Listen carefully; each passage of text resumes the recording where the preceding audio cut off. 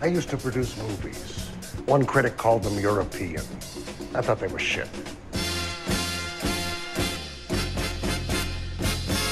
Bullshit! We do not make B pictures here at Capitol. So it's kind of a psychic political thriller comedy with a heart.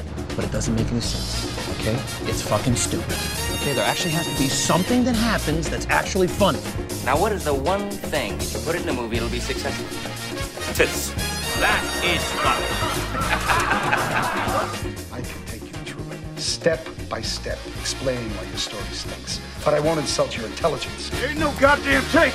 Ain't no goddamn motion picture. Why are you still in character? I am a star. I'm a star, I'm a star, I'm a star. Man, Twitter's great. Man, it's can we please talk about it? Talk about what? The president dying? He hasn't died yet. He's like, I was saying this to our friend Tim. I was just like, the man was made to die from COVID. He was. Like. But, I mean, this is something that, this is going to come out in 2 weeks from when we're recording, so we will either, by that time, we will know whether or not he has died. How funny would it be if he died? Like, no, not in terms of, listen, every life is precious. I don't believe this. But okay, just from a purely, divorce your thoughts about a human being dying. Divorce that from your thoughts, right? Imagine this is a movie. Mm-hmm. And game show host becomes a president, right? Pandemic comes and, downplays it, and then he dies from the pandemic. And then, I haven't written the end yet.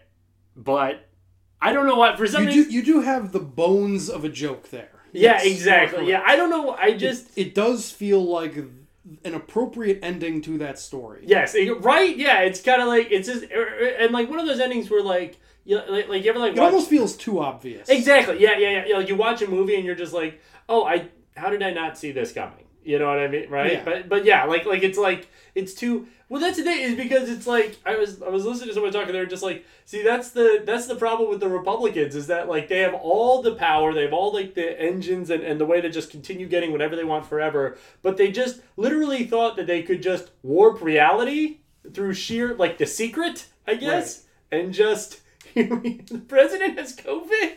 Like half of the people in the White House have COVID. Everyone has COVID. Hope Hicks, get better soon. Only because she's pretty, though. That's okay. That's my thing. I like pretty people, and I want them to be okay. Yeah, that's why I want the Donald to get better. He's so hot. Yeah. Did you see there was a picture of them at the debate from behind? Mm-hmm. He's a pog. He's a nasty. No, he's not a pog. He's just all ass. It's like so much ass. But at the same time, you imagine seeing it. It would almost not look like an ass. Yeah. Like just because when your whole body becomes an ass, the ass becomes almost an afterthought. Yeah. It's like there is a scene. So we're already talking about problematic people. So there is a scene in the show Louis, mm-hmm. Louis C.K.'s show. Mm-hmm.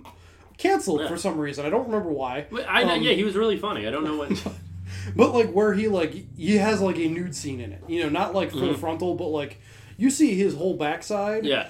And like it's like his ass just in terms of like perspective. It almost feels like a visual trick. Yeah. Like a trick of perspective that his ass seems like very tiny. Like there's almost not enough ass. Yeah. Because there's just so much of everything else. Yeah. That the ass just like everything is ass. The reason why you listeners at home can't tell this, but maybe Rob picked up on it. I just had like a look, like a realization look, and it was looked at just like, man, that probably did something for him to be able to be naked on camera. Yeah, there's like a whole episode of that show that's just about jerking off that I thought was really funny at the time. Yeah, it's one of those things. Yeah, no, I was like in a car like listening to one of his stand-ups and just like dying of laughter, and someone we know like saw me in the car and like we were going to the same place, and when we got there they were just like, "Are you okay? I thought you were like you seem to be having a hard time." And I was just like, no, it's one of those things where it's like you just can't think about it too much. But I mean, I just haven't engaged with his stuff at all since he got canceled. And it's just, like... I've been going to all of his sets. I've been going to all of his sets. I've been sending him money, actually. Which I think is, like, the sense that I've gotten is it's all just grievance now. Yeah. Well, that's like that's one of the reasons why I've just decided that comedy is fucking dumb, is because, like, it just seems like you just, like, it's just like, you just hit an age, and then it's just kind of like your entire everything just becomes about, like, man, stuff sucks now, which I guess is just kind of what it's always been. You either die a hero or you live long enough to become Dennis Leary. Exactly. Yes. That is exactly what it is, and completely cursed art form. But but I was thinking about it, and I was like, I would rather see Trump's ass in real life than, like, Summer Rae's. Like, that is. I would love to see his ass. Summer Rae? Summer Rae? You don't know Summer Rae? I don't know what that is. We're going to have to go on Instagram after this, and you're going to have to see. It's just someone with a booty. Let me just tell you this. I really hope she doesn't get COVID. Okay. All right. Well, this is a man here who's dying of toplessness. I know. Top! There's been no top, folks. Oh, God. I'm going to have to cut that. Oh, man, listen, if there are any women listening to that, men can die from that. It's true. I'm a doctor. I have fatal blue balls. What's it called? Someone's had to have died of that, right? Shut the fuck up. No, that has to have happened, right? No. Like, medically? No! Why not? I like that. That sounds like it could be a thing. No. Like, it causes you to have, like, an aneurysm? What, not coming? Yeah. How do aneurysms? Well, like, you can die from not peeing. You have to pee. It's because it's toxic. Yes, so is nut. Nut's toxic. It has to get out. Monkeys jerk off. Same thing. I don't think they do it medically. You don't know. It's not like a little. You don't know. It's not like a little monkey doctor is telling all his patients, "Okay, you need to come at least." I'm guessing for monkeys, like 5 times a day. 5 what into your own mouth? Yeah. Yeah. You don't know. You're not a paleontologist. Zoologist. Shit. Whatever. Primatologist. You're not Jane Goodall. You don't know that. I don't know that. That's actually true. What's it called? She's so fire. All right. Well, hello and welcome to You're Gonna Hate It. This is a film podcast where every week we assign the other one a movie that we think they're going to hate. And this month, it being October, we are doing horror movies. Although this is the first one that we're actually recording in October. Yeah. But my name is Rob. My name is Matt, Hope Hicks's future ex-husband.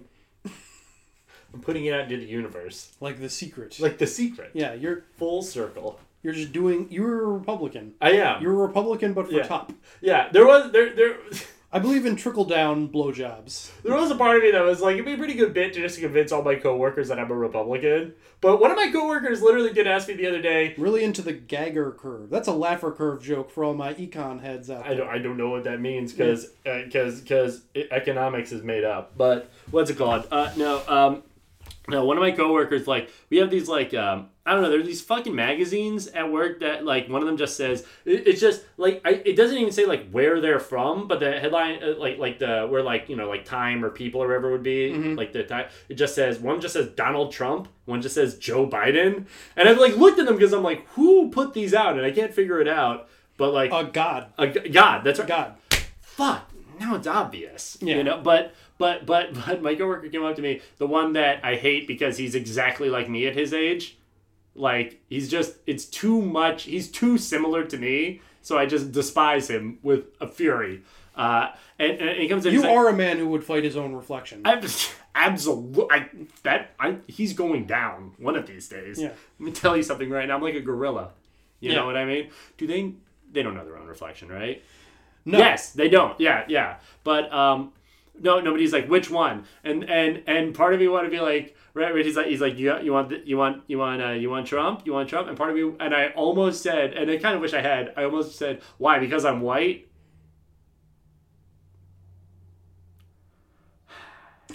You're a piece of shit, Rob. You know that? I am.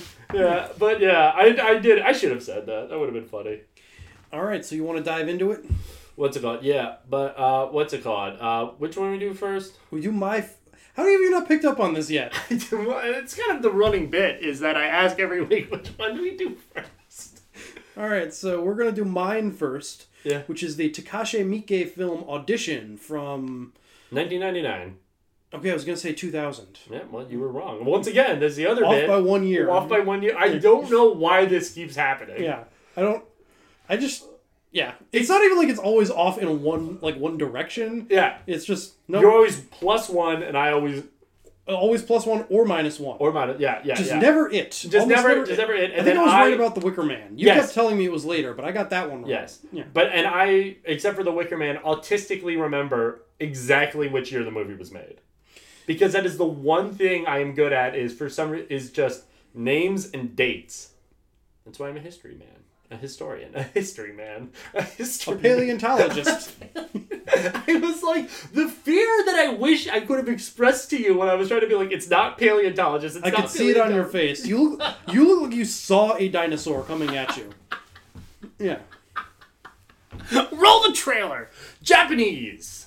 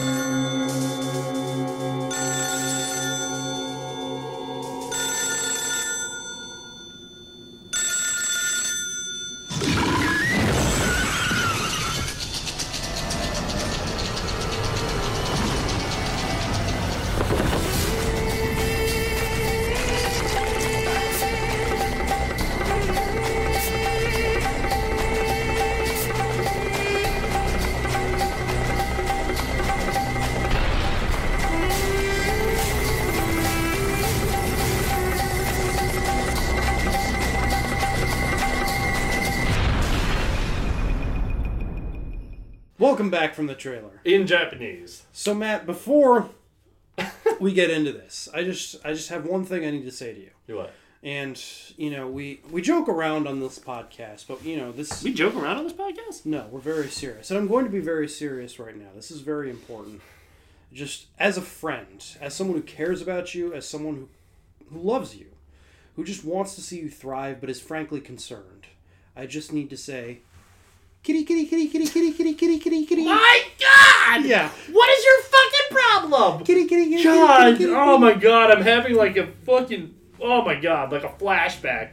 Fuck you. That's a joke that you're only going to get if you've seen Audition. Yeah. Oh my God. Which fun fact. My dad was like, "What movie are you watching?" I was like, "Audition," some Japanese horror movie. He's like, "Oh yeah, I tried to like watch that but couldn't get into it." Which it does take a while to get going. So this is a movie with a long on ramp that suddenly just immediately transitions to the autobahn. Exactly. Yeah. Like, you're on an on ramp for 90 minutes, and then you're just suddenly going 150 miles an hour. Yeah. No, I watched like the first half of this movie completely having forgotten that we were doing horror movies this month. like just completely. And I texted Rob just, "Oh fuck you! You decided to be a Japanese horror movie." Like it all of a sudden dawned on me. Yes. Like about halfway through, and I was like, "You motherfucker!" Yeah. Dude, what is going on with the Japanese? Are they okay? They're not, right? There's like a very clear like before and after World War II in their movies, and there's always been something fucked up after that. Yes, yeah, like, just a deep scar, and like, cause like, man, like especially their horror movies are just like. It is an entire country that needs to drink a glass of water.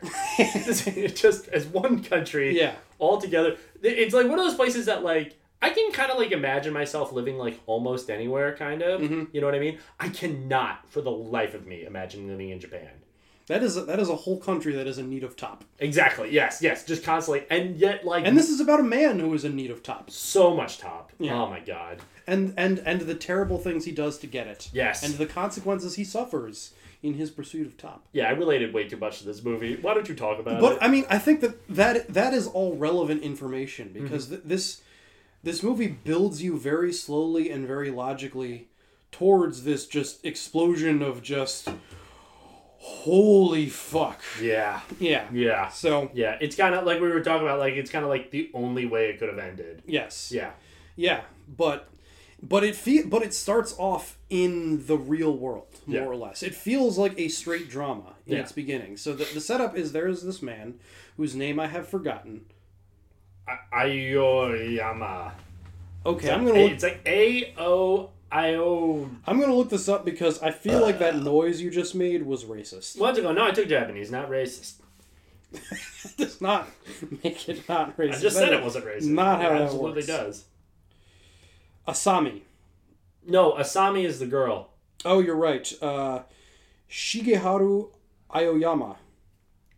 Folks, I want you to hit that rewind button about 30 seconds and listen to me say Aoyama. So that was what you did was the equivalent of me insisting on calling you Mert.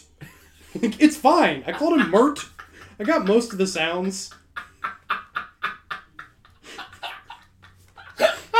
So Mert. What's the fucked up thing? Is that I kind of look like a Mert? That's actually a better name for you than Matt. You know, there's a part of me that was just like, maybe I just do like the last, like, I don't know, 70 years of my life as Mert.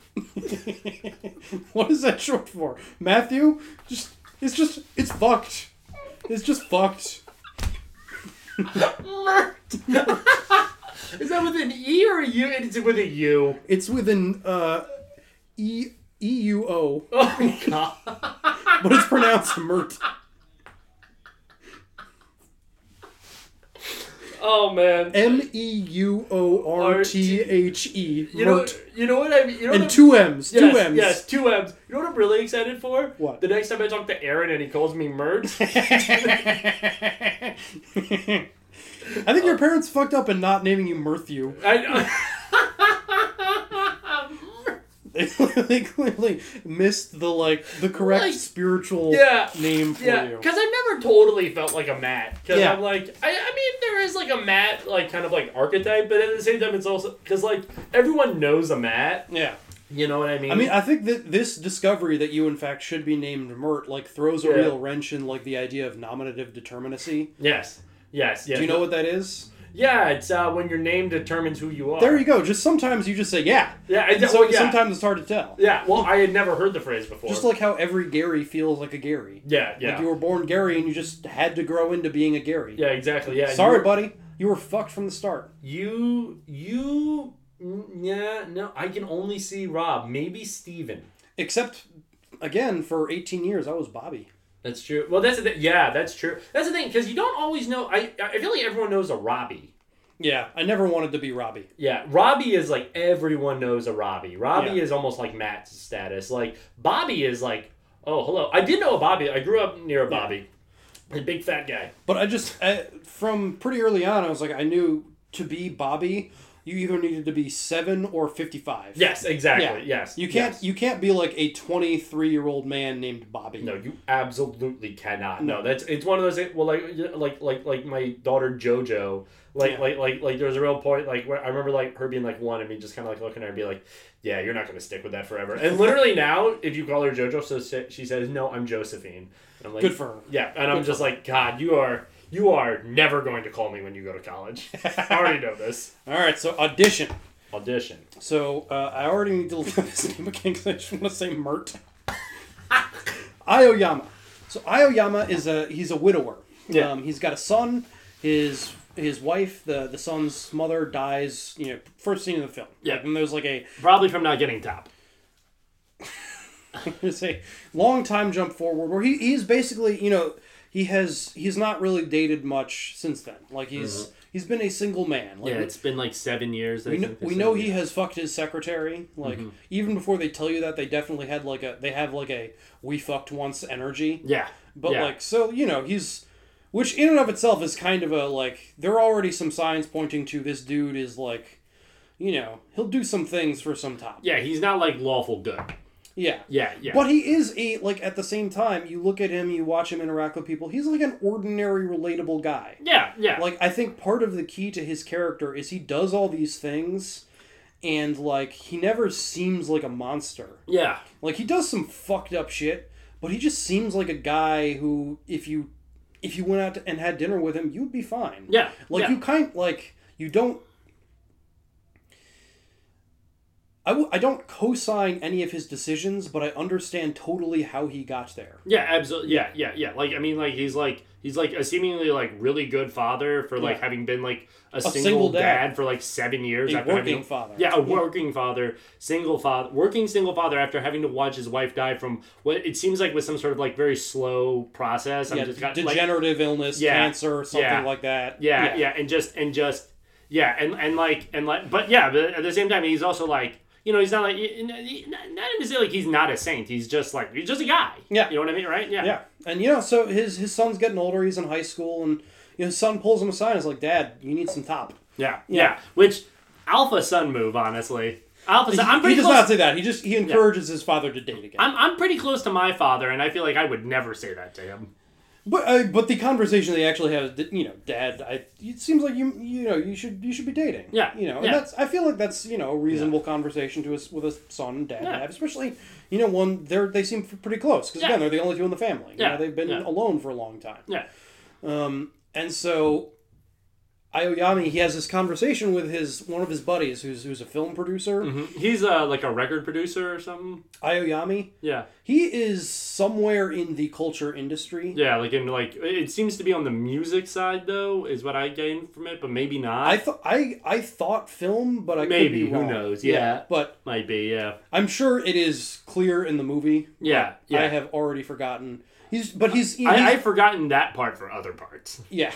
Yes. Yes. He's not a creative. He's on the producing side of whatever he does.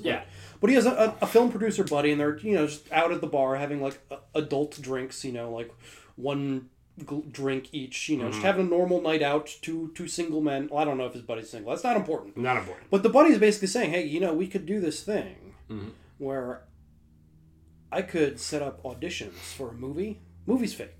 You know, we'll fake a movie. You know, we can just set up some... Did he say we'll fake the movie? I thought he said, like, no, we actually might make this movie. It was kind of like, we've got this movie that seems like it's kind of stuck in development hell. I doubt it's going to get made, but we could still set up an audition for it. And the purpose of the audition is to find a date for you. Yeah, because the plot of the movie is basically what's happening right now with him. Like, the plot of the movie is about, I think it's literally about, like, isn't it, like, literally about, like, a guy trying to, like, date again or something? I can't remember. But the movie that they were making, it's something like that. They don't really get that far into it. It's not really important. I mean, other than thematically. Yeah. But basically, like, by them legitimately trying to find like a woman for this role, it like also pretty evenly. It's like congruous to like. It rhymes with the movie they are making. Exactly. Yeah. Well, with what they're trying to do in these auditions. Yeah. To find him a mate. Yeah. Yeah, and they're like, yeah. Well, so you know, we'll take some resumes, take some headshots, look through them, you know, pick out like 30 women that you like their headshots and their essays. We'll audition them, and then, you know, one of them will probably get the role if it ends up being a thing. But really, we're trying to find you a lady. You know, we're trying to find you a new wife. And it probably won't be the one who actually gets the part. It'll be, you know, one of the women you turn down. You can kind of be like...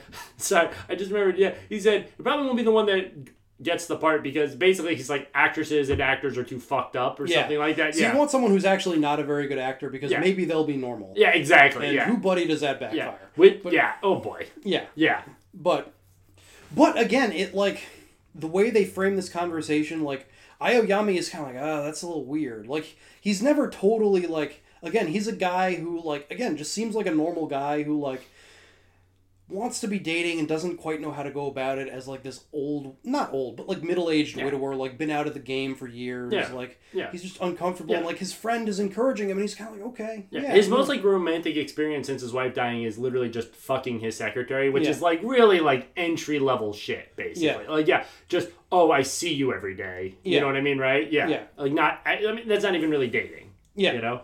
It's not. You're fucking your secretary. Right. Yeah. Yeah. Again, like, you see why he goes along with it. Like, because he's very unsure about it. Like, the film, like, makes him, like, as sympathetic as the person in this weird, like, top scheme can be. Yeah. You know, this kind of, top scheme. Exploitative, like, top-based Ocean's 11. Yeah. And it's, I don't know what I'm talking, I don't have a thought. But, like, and so they go about these auditions, and he has this favorite. Whose name is Asami. Asami, yes. That's her first name. And it's like, so again, hold on, let me look at my notes. All right, you look at your notes. I'm gonna keep talking. So this woman Asami, folks, let me tell you something. She's a solid 8. All right. Okay, calm down. What? She could get, not after this movie. I can't imagine just after what happens. I mean, probably not. Not worth it, but. I mean,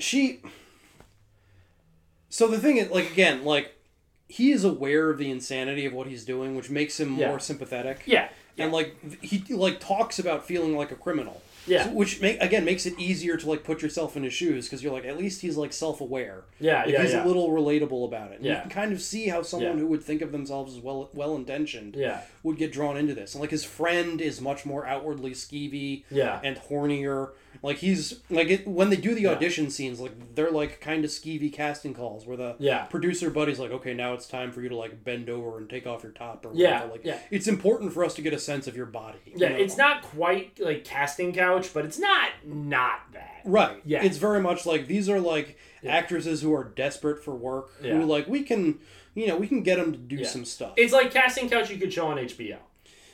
Right, yeah, and, like...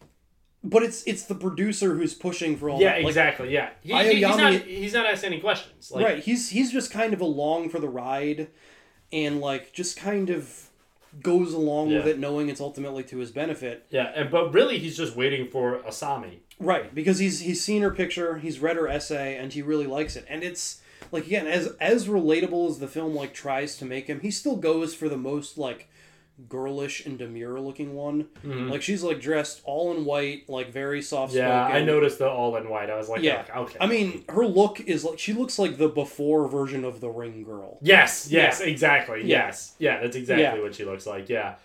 Just like real, like she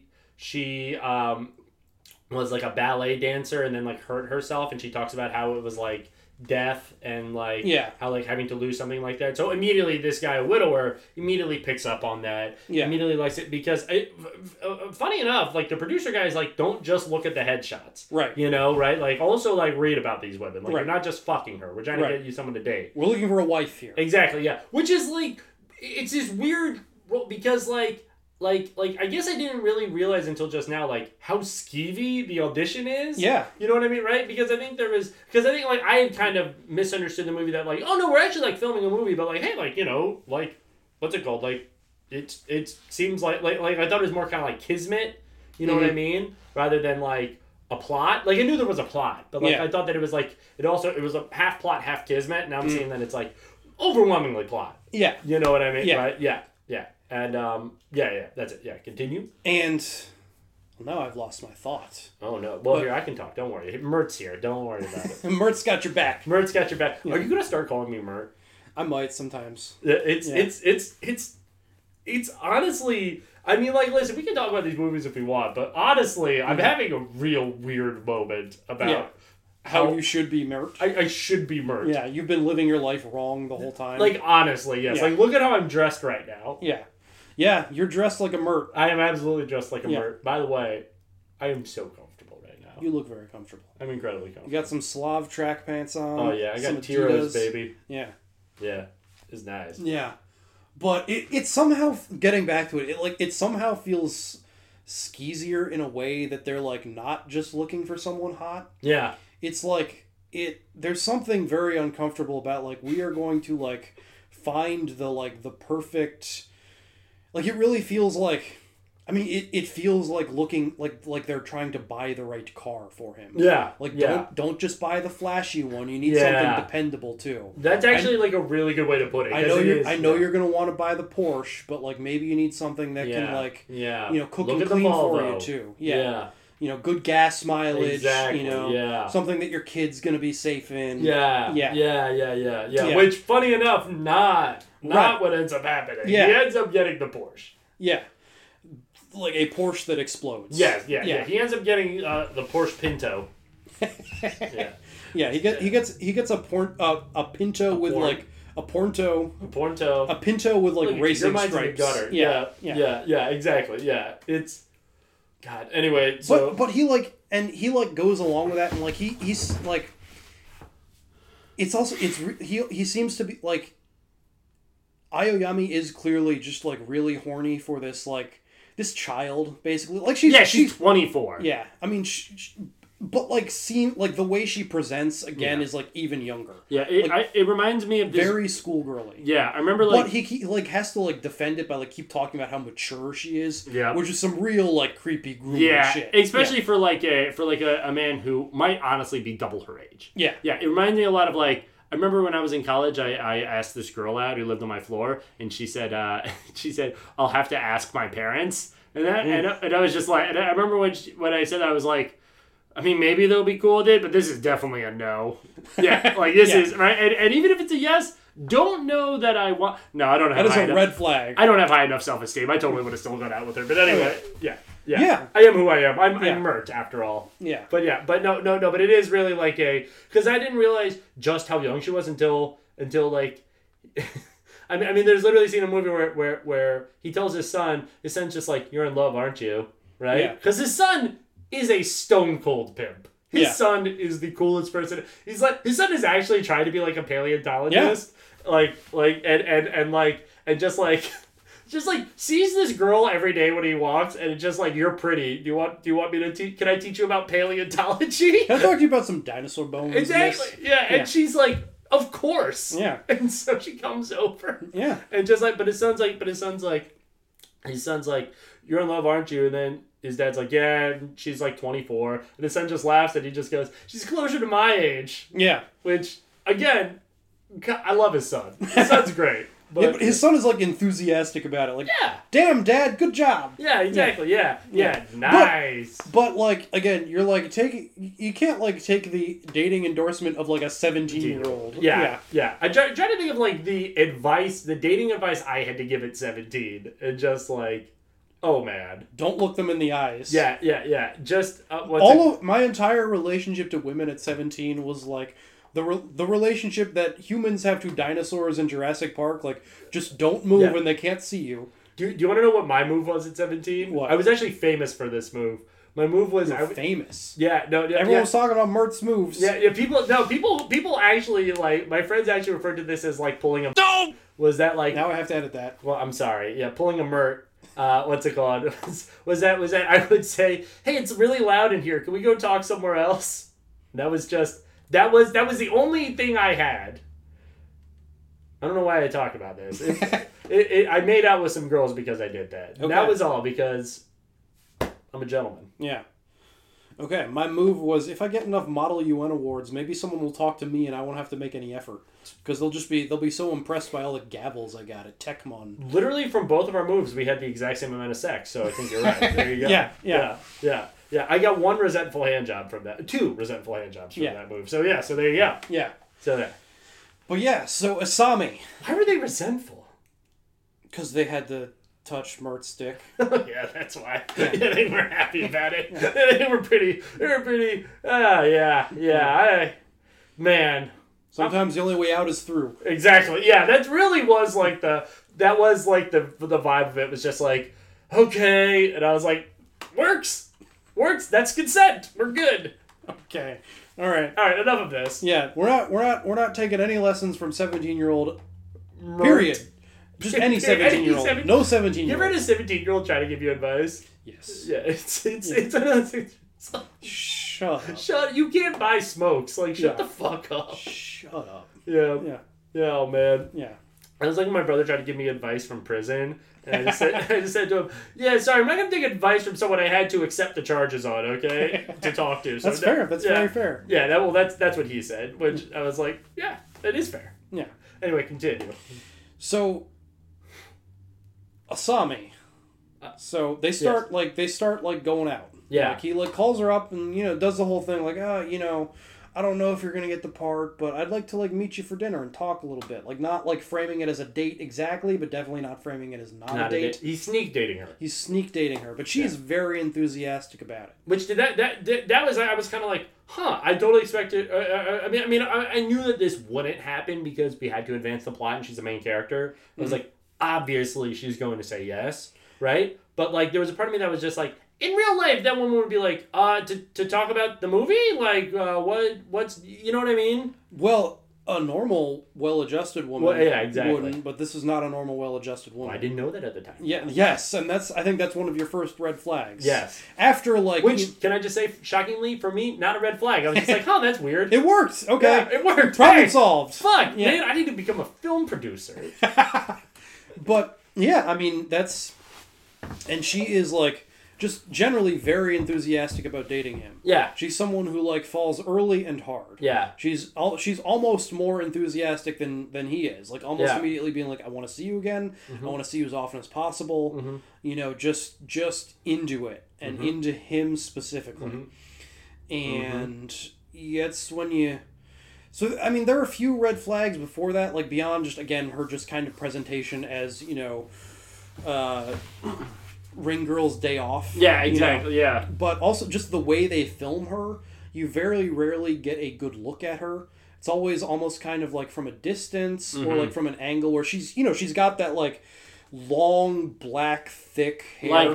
Japan or not Japan, I guess Japanese, but yeah, I mean, I think when you said Ring Girl, very much that if you get her from anything more than a exact head-on shot is going to be obscuring a significant part of her face. Yeah. To the point where her when they show her headshot on her audition thing, it's almost it's almost hard to recognize her, honestly. Yeah, and there's this, I mean, part of it because that is a head-on frontal shot. Yeah, and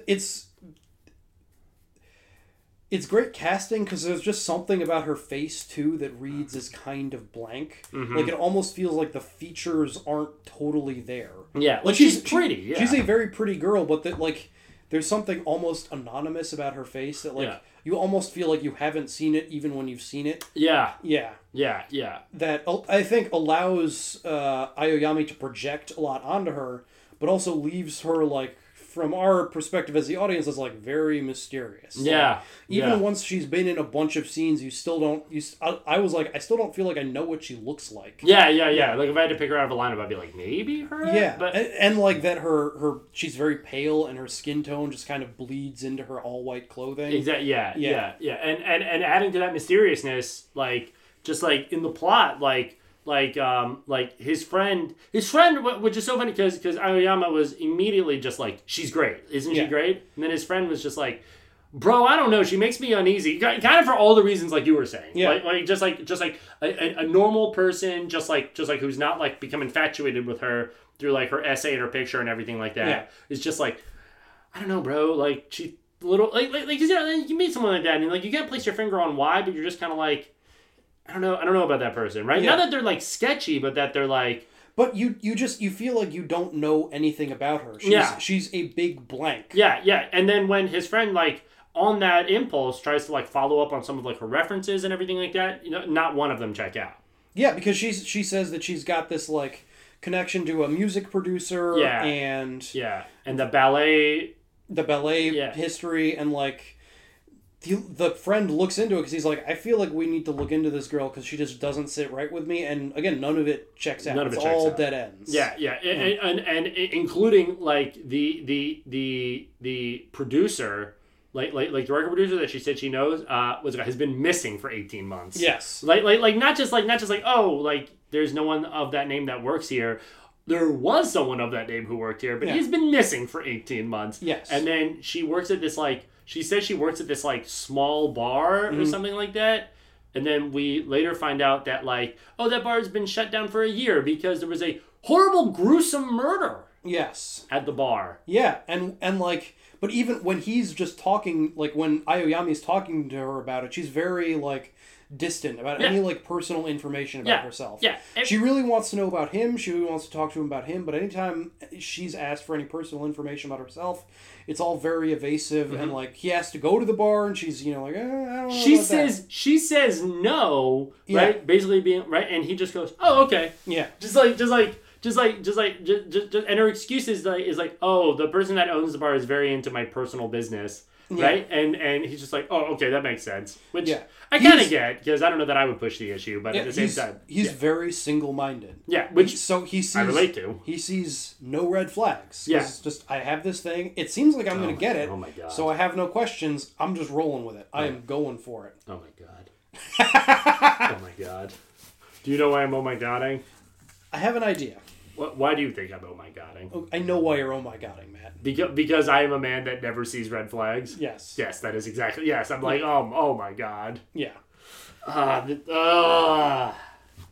Okay, let's just keep going. Yeah, so they do, like, if, you know, they do, like, start dating for real, and, like, they go on this like, weekend retreat together. Yeah. You know, and this is after he's sort of like, hey, the movie's not happening, you're not cast, and she's like, she doesn't care. She wants him. Literally does not care, like, at all. Yeah, she's like, oh, I didn't really think it was going to work out anyway. I didn't even really want to be an actress. I just kind of, you know, took a flyer on it. You know? Because they put out this radio ad. It's like, do you want to be a star? Because anyone can be a star. Like, Audrey Hepburn was just a normal girl once. You could be Audrey Hepburn. She's like, oh, I'd like to be Audrey Hepburn. Yeah. But really, what she wants is to be wanted. Yes. She wants to have a man's undivided attention. And isn't that what all of us just want at the end of the day? Yeah, it is. Yeah, I'm glad to have you here, buddy. Yeah. Me too.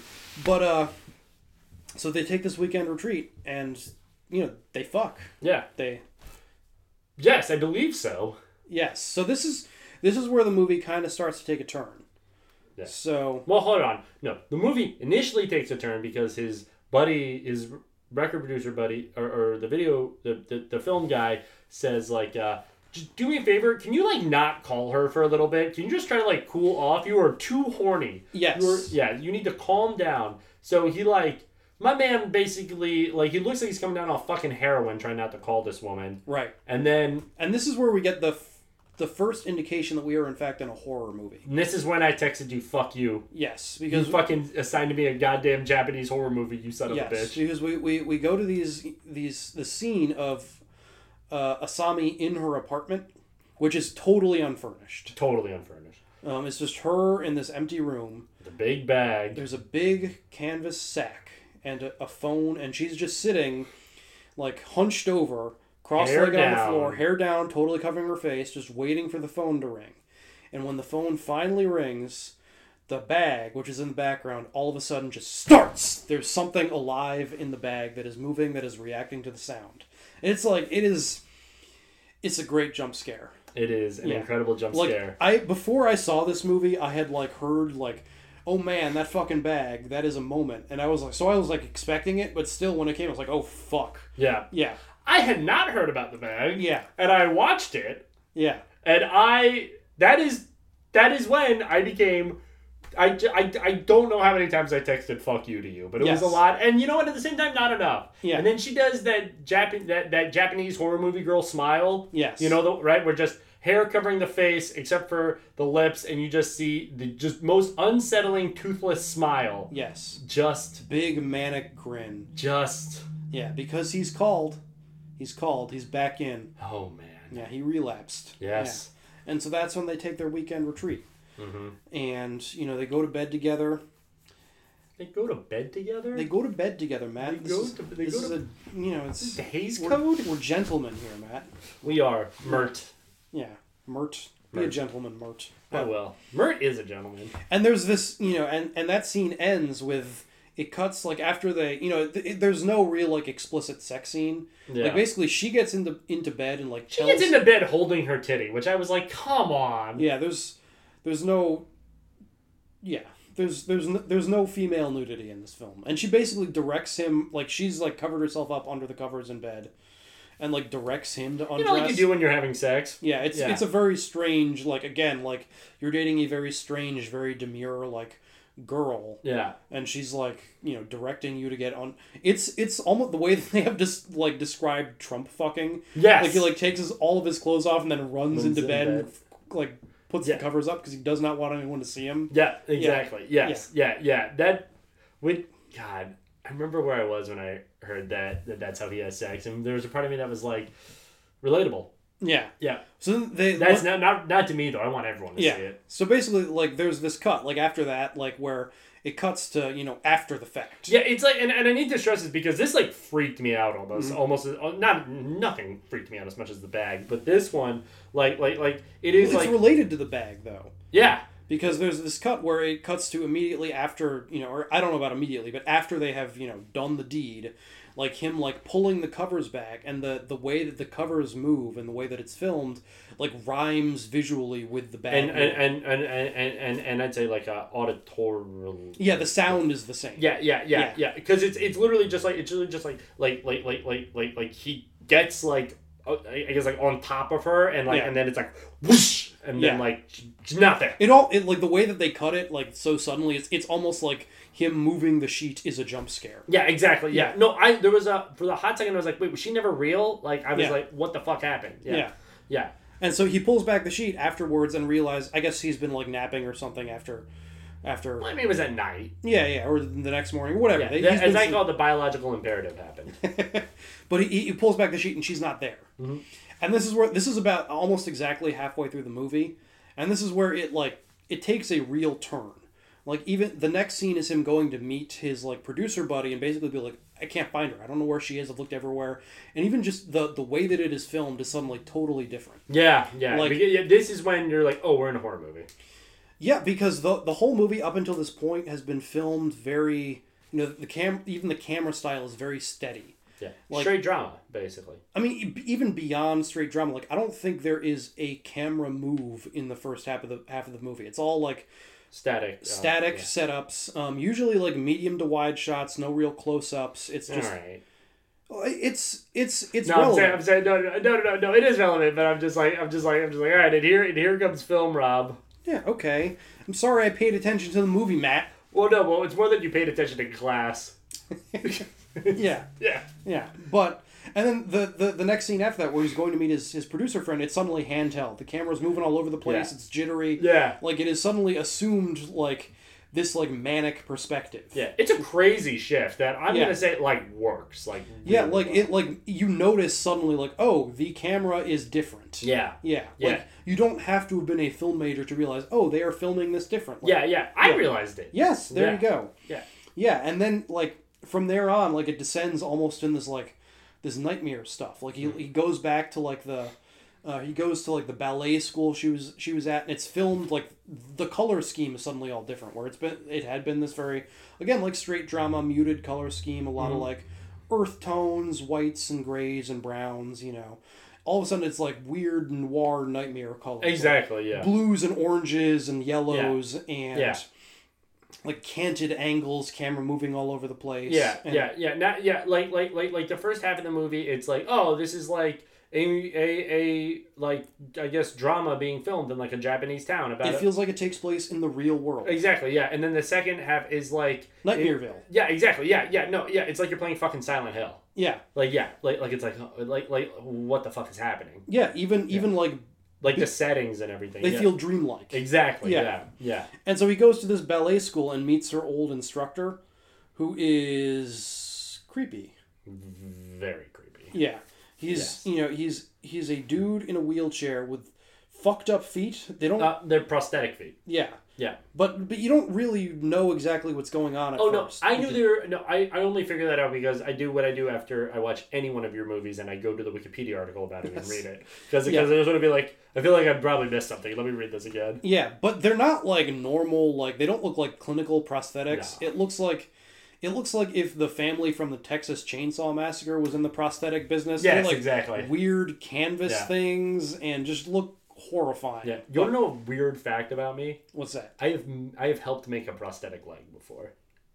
Was that in Haiti? Yeah. Yeah. You can do anything in Haiti, man. Okay. You can do fucking anything. It's crazy. Okay. Yeah. I assisted in multiple surgeries. I always like it. It's a strange fact about you that you spent a few weeks in the shit. Like really in the shit. Yeah. Like just like as basically like a conscripted nurse at like 19. Yeah. Yeah. Insane. Yeah. Yes. I delivered medical help to people. Yeah. Crazy shit. Hi, I'm your nurse, Mert. Just I'm gonna give you a new leg. yeah, just like but I was still like 19, so I was just like seeing all this shit, and I was just like, man, I can't wait until tonight when I can get drunk on beer. Yeah. I can get drunk on warm beer. Yeah. Yeah. They had what was it? Red Stripe. That makes sense. Drank so much Red Stripe. It's not Red Stripe's not very good. Buddy, when you're in Haiti, it's better than nothing. I'm sure. I never really liked really spicy beers. I'm just happy that I could get drunk. No, I mean, don't get me wrong. I drank whatever was around. Yeah, but not No, I don't think I've ever. It's not what I would choose. Yeah, I don't think I ever drank a Red Stripe again. Yeah. It was like only then. Yeah, no, I bought a 6-pack once. I was like, not for me. Well, because they had those commercials. I mean, I just thought the cans looked cool. I was They do. like, man, I want to be someone who could not ironically say Irie. Yeah. Oh my God. Yeah. Wouldn't that be so? I've been really. I just keep thinking back about what if I could pull off speaking like the guys in Attack the Block.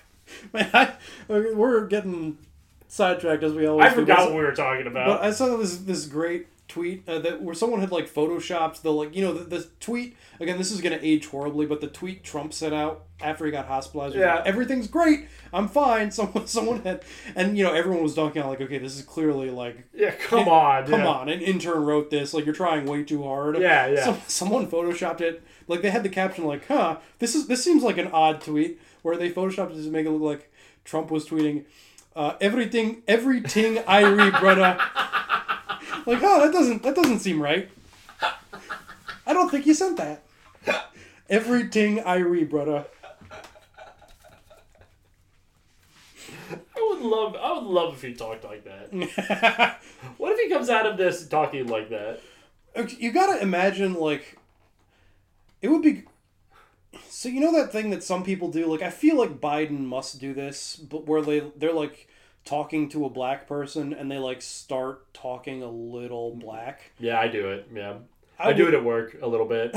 Yeah. It's sometimes you fall into it and you feel bad afterwards. Yeah. But absolutely. It would just kind of be amazing to see Trump do that. I would.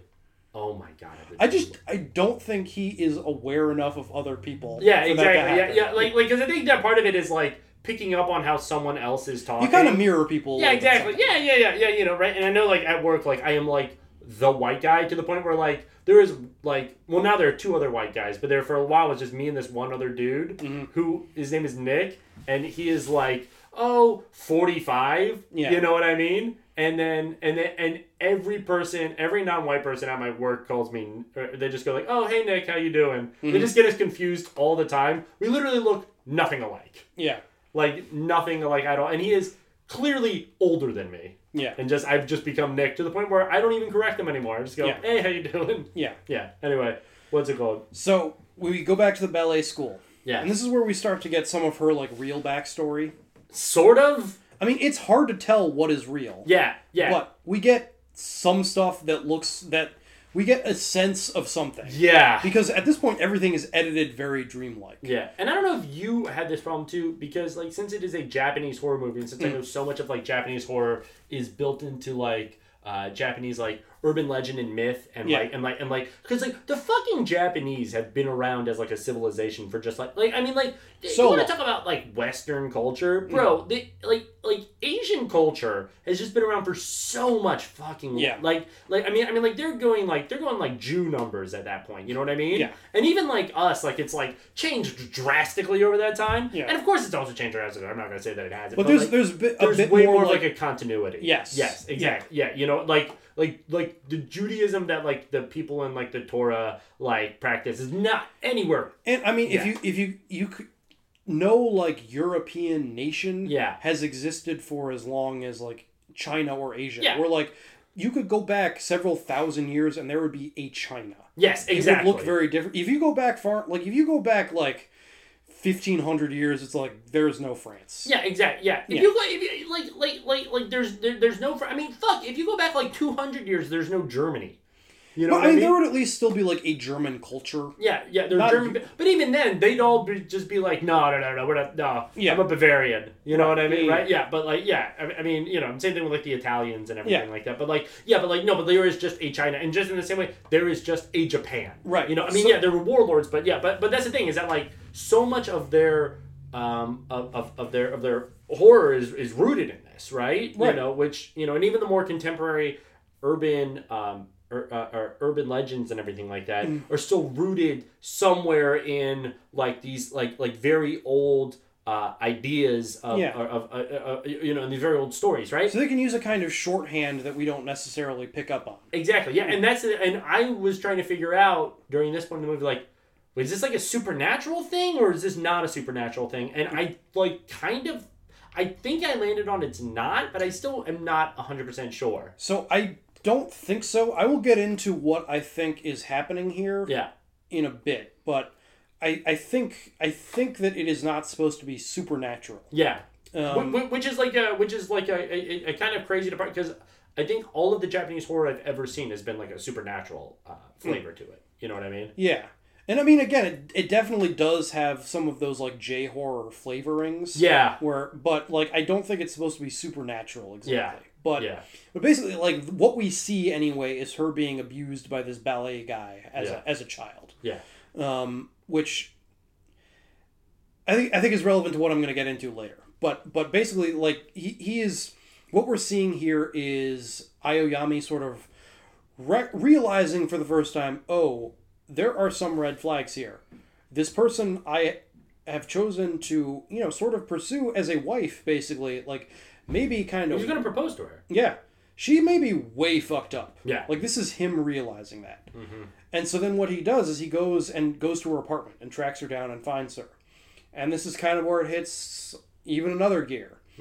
Because he gets there, and this all is, by this point, like, the way everything is filmed is just out and out trippy. Yeah. Like, it's jumping from point to point to the point that, like, I didn't even know if that scene in the apartment was real or not. Like, yeah, and like basic plot continuity stuff has kind of started to fall away. Yeah, like it really is like it feels like the movie itself is starting to fall apart. Not in a way that it's like bad, in a way that like just you feel totally at sea. Yeah, exactly. Yeah. Like well, not me at sea because I'd be incredibly calm because I'm a man of the sea. You'd be throwing up. I'd be throwing up so much. Well, it would make sense if you were throwing up here. Well, yeah, into a dog bowl. Yeah. Yeah. Because, but yeah, just the movie is intentionally disorienting at this point. Mm-hmm. And speaking of throwing up into a dog bowl, like he goes to her apartment and he, you know, we find out what's in the sack, folks. Yeah, it's her record producer guy, her old dude, whose tongue has been cut out, his feet have been cut off, fingers, some of his fingers, not all of them, but a lot of them. So he's doing the shaka sign. Yeah, basically he's just got the. He's got the shaka bra. Yeah, it's constantly hanging loose. Yeah. Yep.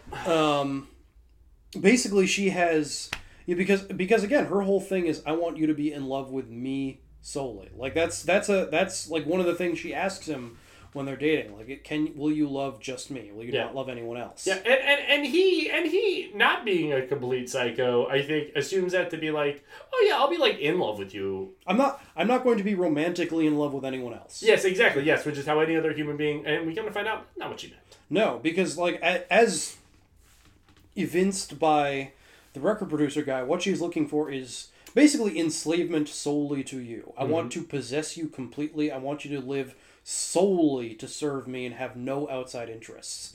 And so she has literally crippled him so that he can go nowhere. Like he can only be there to be with her. And so, you know, there's like a scene of her feeding him, which is she throws up into a doggy bowl and this dude comes and laps it up. Yeah, I need you to imagine me watching that scene. Yeah, it is one of the grossest things I have ever seen in a movie. Like, just like green stomach acid with a little piece of corn floating in it. Yeah. Which is just the worst detail of it, because you can almost, because they don't quite show her throwing up into the bowl. It's like kind of off screen, like, and you're kind of like, what's she doing? Yeah. And then you were like, what? I knew exactly. No, I know you know exactly what she's doing, but they don't. It's not like they don't. They don't throw you. They don't show you her vomiting into the bowl. Yeah, she's kind of leaned into a doorway that you or something. Oh, I get what you're saying. Yeah. You hear her like throwing up, and you're like, wait, what is happening? And she brings out the dog bowl, and you're like, that's not what's happening. It's not. No, I know it's what's happening, but that can't be what's happening. No, fuck you, Rob. Is what I was saying. And then she sets it down, and you're like, that's definitely what's happening. And then he started eating it, and I said, once again, fuck you, Rob. Yeah. Yep. And honestly, like, there are a lot of visuals in this movie that stick with you. That is the one that sticks with me the most. That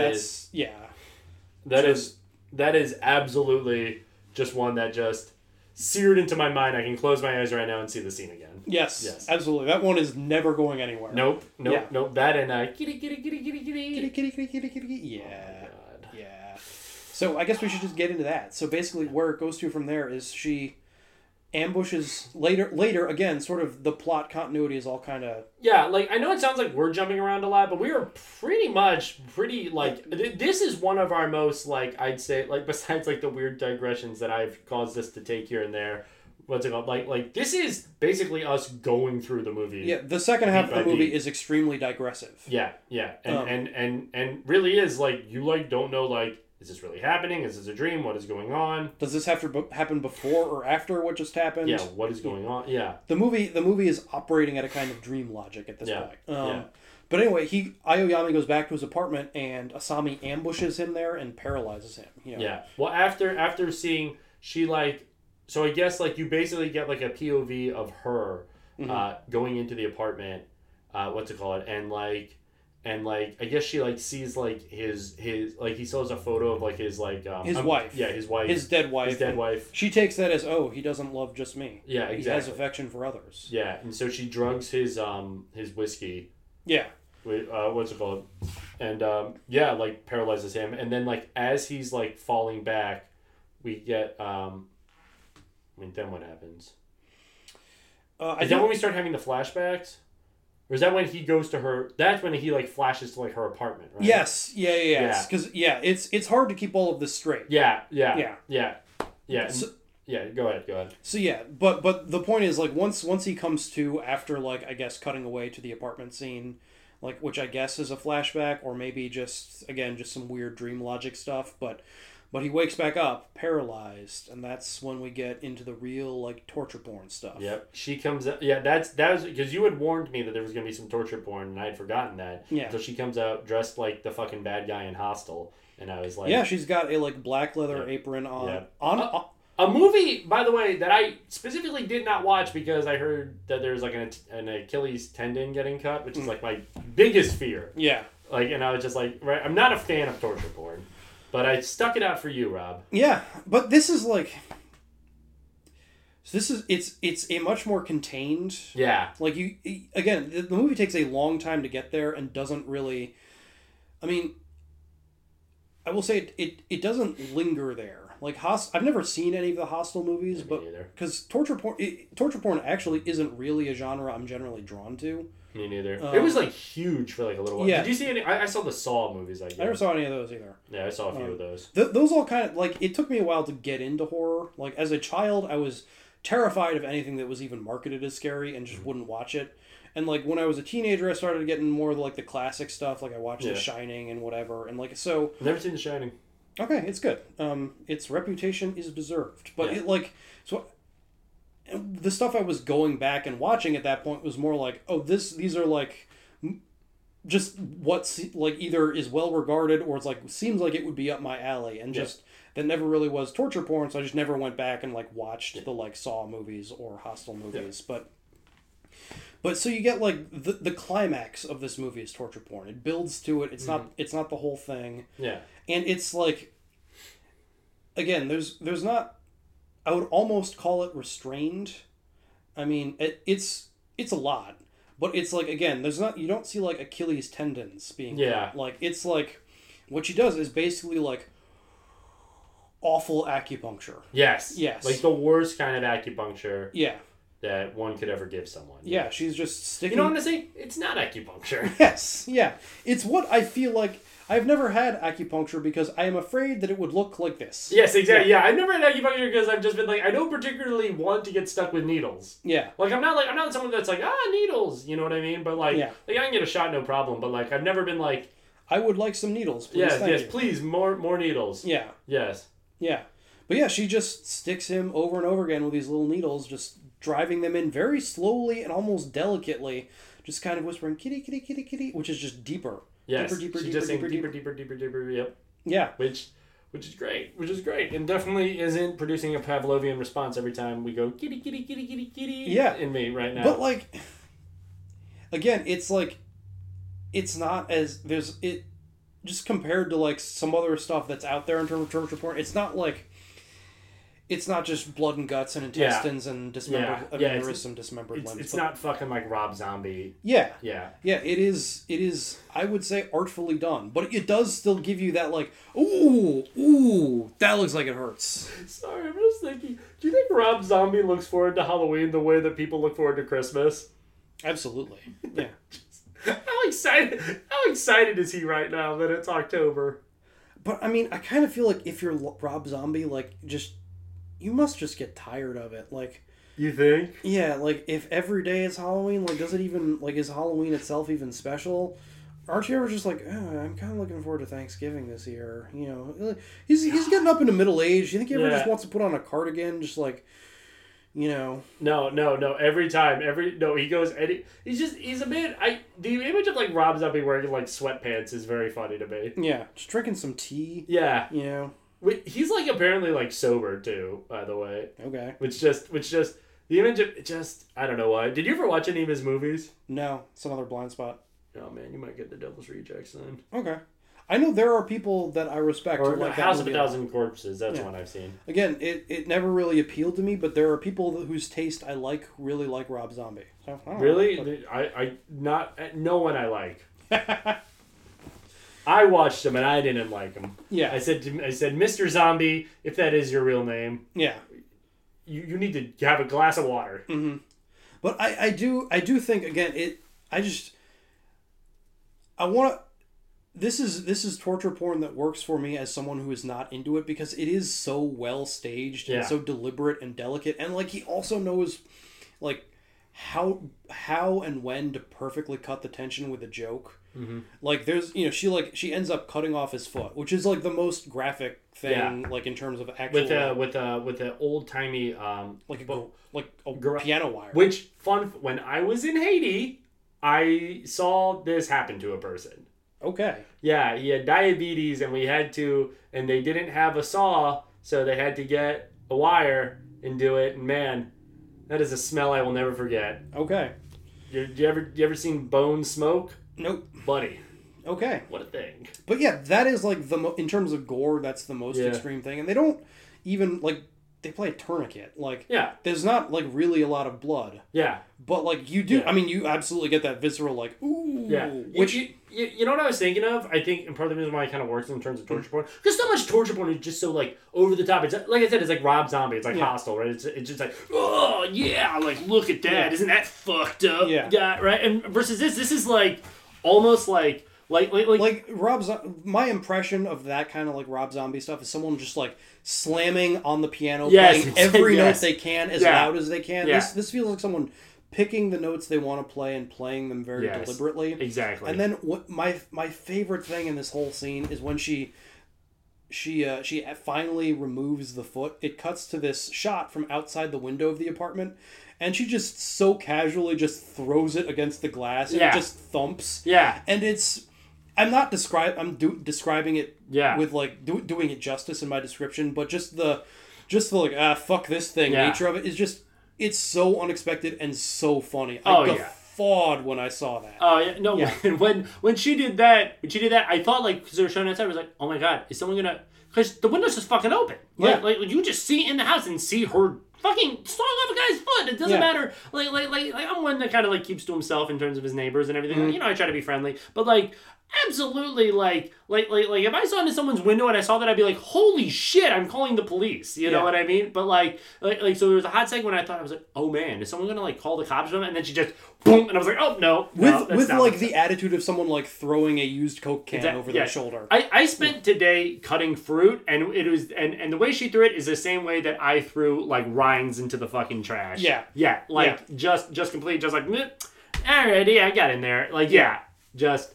Oh my god! And I was thinking, like, I think like you said, like it's like there's the whole torture scene. It's like not like banging on the piano. It's a little because like I feel like if I for some reason found myself in like Dr. Satan's laboratory, which is what Rob Zombie. That's what he calls it. It's Dr. Satan is the bad guy in House of a Thousand Corpses. It's Dr. Satan's House of a Thousand Corpses. Dr. Satan. Satan is board certified? Yeah. How did Satan do on his MCATs? Yeah, he actually went to Tufts. Okay. One of the top medical schools in the country. What's it called? Is he private practice? What's it called? No, he's attached to what's it called? He's with Hopkins. Okay. What's it called? Yeah. But they get all the best. They do. Yeah. They do. What's it called? But no, but I feel like if like I was getting tortured like that, like you can't like at a certain point you're just dissociated because you're just like what is like everything. Yeah, I always felt like at a certain point you would just get numb to it. Exactly, you'd just be like, all right, cut off my fucking leg, whatever. Like, what the fuck is who are you, Dr. Satan? Like, what is going? Yeah, like, but like in this, like there is some kind of like realism, I guess. I mean, really, what I was. Yes, I would say. I mean, I guess. But really what I was saying is just in terms of my reaction, like, it still gets me, and it's still, like,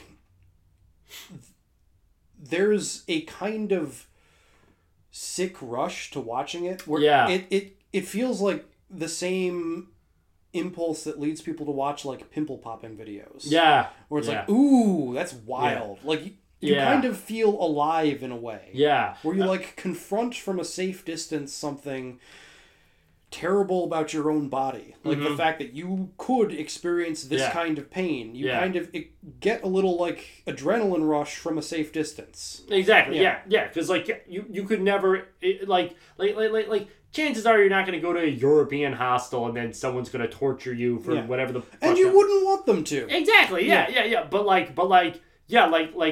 oh yeah, like someone just lops my foot off. Oh shit, well, I just don't have a foot anymore, I guess. Which I was thinking, I was like, you'll probably be fine though, right? I mean, you just pop a foot on that, right? It's not a whole leg. You know what I mean, right? Just the foot. You get a peg leg, be fine. Yeah. But yeah, and that's the thing. I remember one time I was just driving in a car, and which is mostly what I drive in. And I just had this thought of like, what if I crash and get paralyzed? Like, how much would that fuck up everything in my life? And just being terrified driving, just like, oh my god, like I can't crash. But like that was the thing. It was like like there was like I get what you're saying about like the pimple popper, and really that like kitty because like it doesn't. It's such the fact that she's so still like delicate and demure. Yes, exactly. Is such a great touch. Exactly, because it didn't play, at least for me, like she's like taking like an immense amount of pleasure in it. It is just that she's like she's got kind of like a if you had a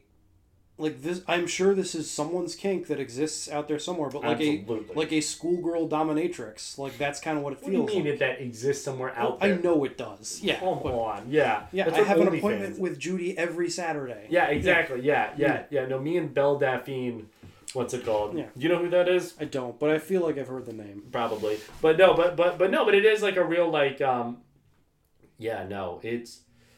But I mean, I'm not breaking any new ground here when I say this. This is the most obvious statement you can make about the genre. But like, the appeal of horror is that you get to experience your anxieties from a safe distance and kind of grapple with them. You know, you get to, sort of. Oh, buddy, do I? You get to experience, pain and death and violence and your own body's frailty and inevitable decay, even, and get to sort of see it, but from behind glass, and then walk away and say, but not today. Yeah. And there's kind of a rush there. Yeah. Why basically, why the Romans had gladiator fights, why we have MMA, you know what I mean, right? Because being in a fight, terrifying. Yeah. You know what I mean? Terrifying and kind of just like, best case scenario, I'm going to get hurt. Right. You know what I mean? But getting to watch someone else do it?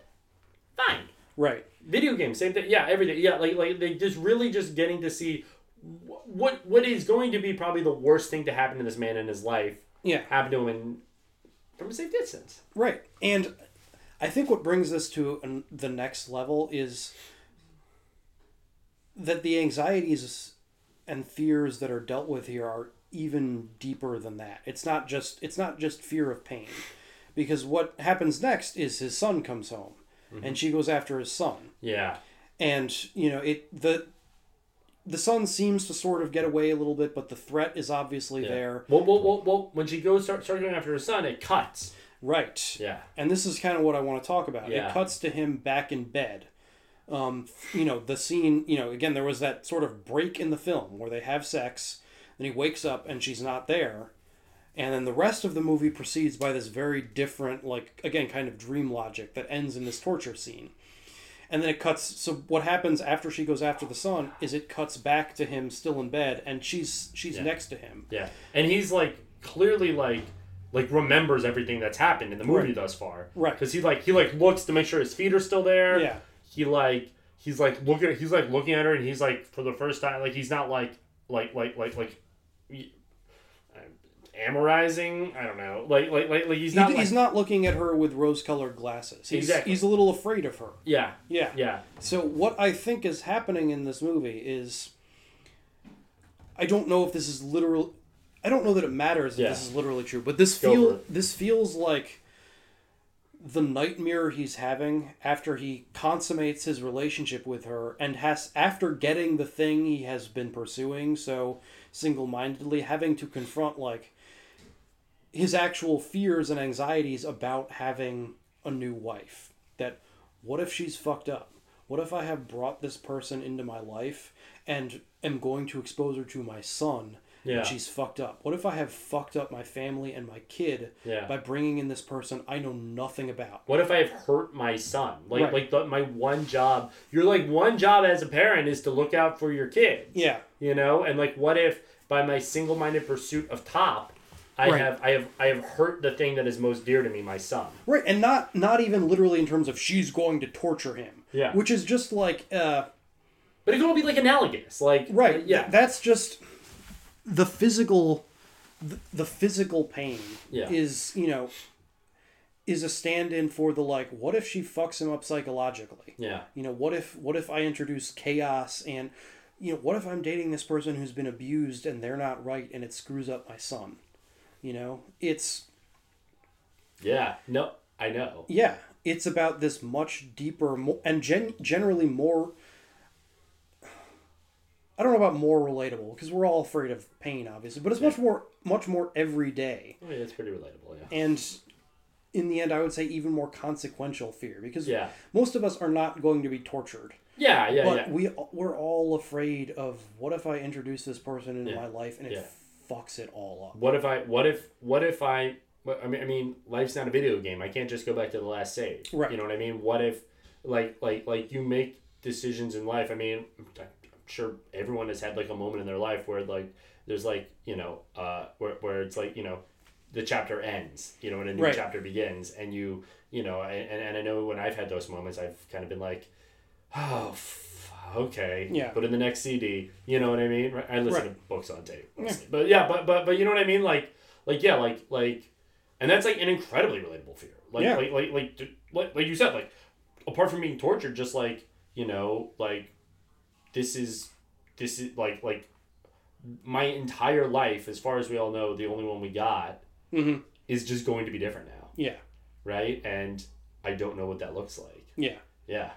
And we don't even know if this is a dream. Because after he wakes up, it cuts back to him in the apartment. Well, he wakes up, right? What's it called? And she's like, I accept your proposal and everything. And it seems like everything, it really, I was just oh, they're doing that thing where this was all a dream or whatever. Mm-hmm. And now he has to make some decisions. And then, kitty, kitty, kitty, kitty, kitty.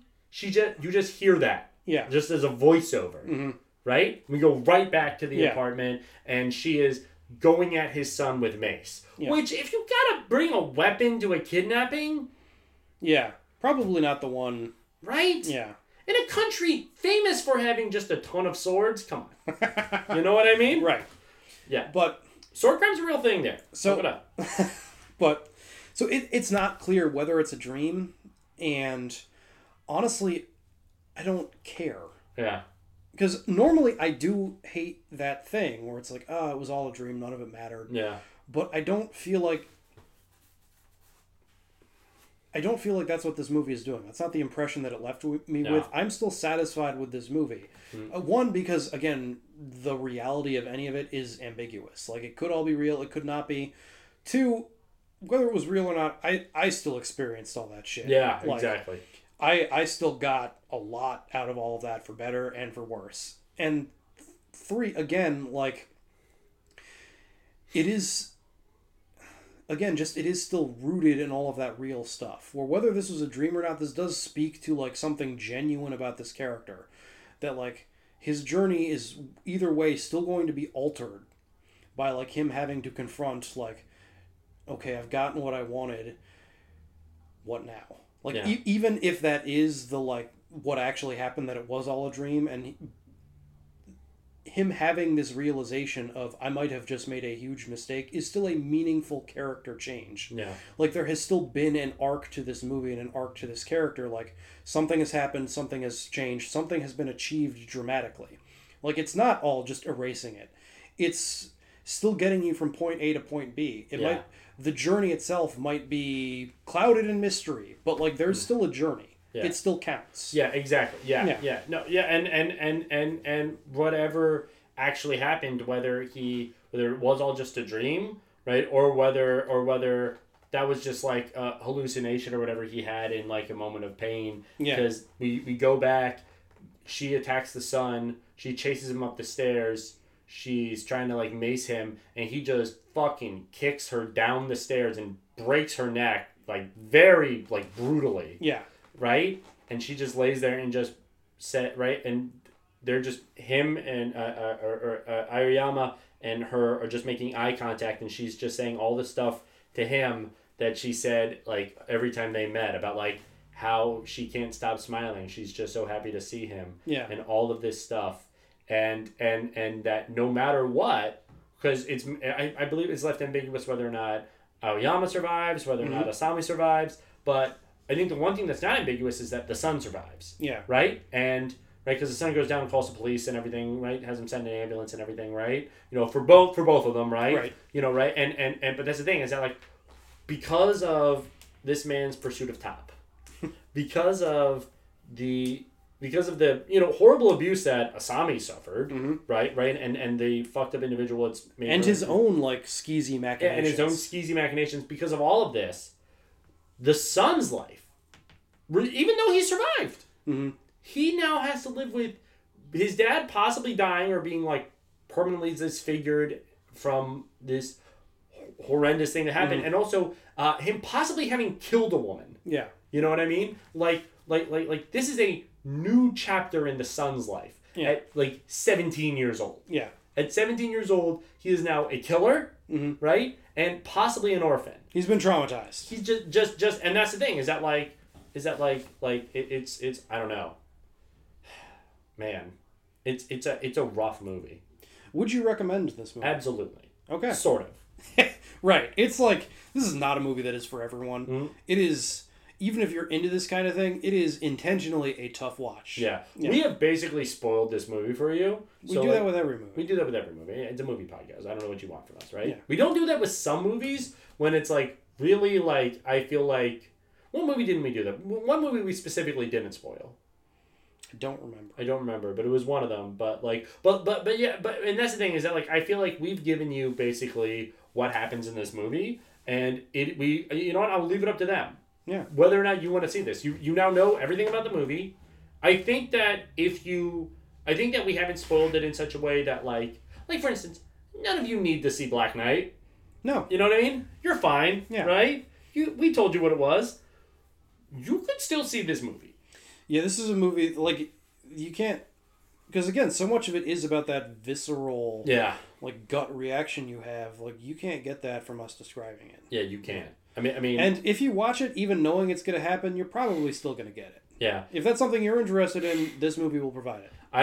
This movie provided such a visceral reaction to me, and then talking about it has provided like an even deeper kind of like I know like in Judaism there's a thing of like like reading Torah, but then also like there's a thing that happens when you study it with other people. Yeah. And that's basically kind of like what I've experienced with this movie, first watching it and now talking about it with you. Like movies are made to be talked about. Exactly. Like, yeah. Good ones anyway. Even bad ones. Yeah, absolutely. Yeah. I mean like, every experience is enriched by discussion. I mean literally like the amount of people that have just talked about The Room as and that's the thing is that I feel like it has transcended now into like this like he's like, oh, it's just so bad that it's good. Like, no, like there's a lot going on with that movie. Yeah. You know what I mean? Which is like, are we gonna do that movie at one point? No. So, does not need to be talked about. You know what I would be interested in doing though? What? The Disaster Artist. I never saw it because it's all right. What's it called? I have opinions about that. I think to a degree. Did I ever tell you I almost met Tommy Wiseau? And by almost met him, I mean he was at a screening of The Room that I went to, and I walked past him not knowing who he was. Did I ever tell you I interviewed Tommy Wiseau? You did, actually, now that I remember, yeah. He's like he really is just one of a kind. Yeah, he called me like an hour late and invited me to a party in L.A. He's so cool. Yeah, he's interesting. Yeah. His accent is somehow thicker in person. You know the thing about him, right? That he was in a car accident. Well, not just, and also that, like, he won't tell anyone where he's from, Yeah. My theory is just he's from, like, he tells everyone he's American. My theory is he's just American and was in a car accident and has brain damage. Yeah. Yeah. That's, You ever met someone with, like, TBI from, like, a really bad car accident? Yeah, actually. Yeah. Oh, yeah. Yeah. It's crazy. Yeah. You know what I mean? It really is, it's how and then that relates a lot to this movie. Like, how fragile things are. Yeah. You know what I mean? How, like, one thing can happen, then it's just like, oh, boy. Yeah. You know what I mean? Because that's the thing. Like, I mean, this man just wanted some top. A universal feeling. Yeah. Who does? I mean, that's all we really want at the end of the day, right? We just want food in our bellies, a roof over our heads, and a warm body next to us. You know what I mean? That's all. That's all you want, right? I was talking to you earlier. But in the pursuit of those instincts, we can do truly monstrous things. Exactly. Because really, all she wants is some top too. Exactly. Yeah. She literally just wants to be loved because she spent an entire life not being loved. Yeah. Yeah. And it has been, manipulated and abused by men her whole life, and takes it back out. Mm-hmm. Yeah. This is what you get, pig. Deeper, baby. Deeper. Exactly. Yep. And on a man that she's just like, yeah, you like to do this. You like to like fuck women from. She literally penetrates men who have violated her. Exactly. Yeah. And he did it with the best of intentions. Well, not really. Well, you know what I mean. But like, he wasn't. I mean, he's not a Weinstein. You know what I mean? Right. But he's an everyday just kind of shitbag. Exactly. Yeah. Who you know what he is? He's a shitty media man. He's a shitty media man. That's correct. That's right. Yep. There's a list for you, Ayayami. I was gonna say, yeah. I was like, damn, he's probably gonna end up on a list of some sort. Who knows?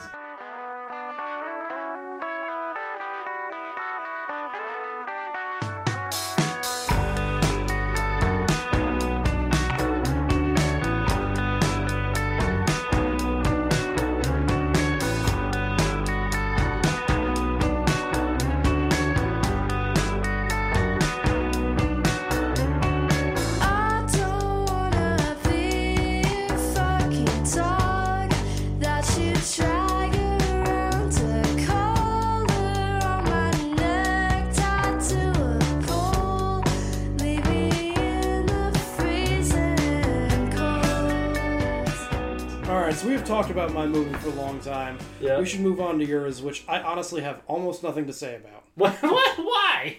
All right, so let's just get into it. Your movie is Zombeavers. Zombeavers. From what year? 2014? Yes, I believe so. Either that or 2009. I think it was definitely this decade. Okay. Well, not this decade, because it's 2020. Well, now the previous decade, but yeah. Rob doesn't even know what decade he's in. You're supposed to be the smart one. Decade? That's like 10 years. Decade, that's a joke just for us. Yeah. But...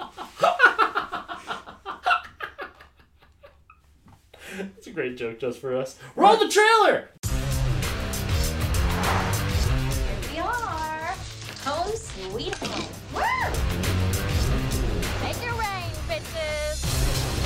that? Looks like a beaver dam. Let's go take a look. You girls from out of town?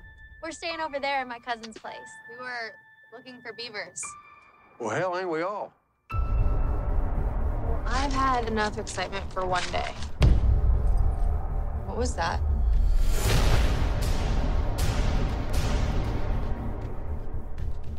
Someone in there? There's a beaver in the bathroom!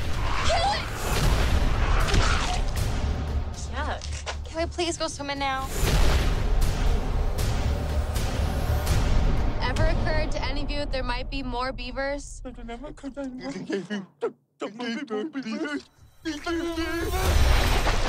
Oh my God! Is that blood? Never seen a real beaver before up close. All I know is they're fat rats with big stupid ass teeth. Cannot turn against each other right now. That is exactly what the beavers would want. Beavers are generally more active at night.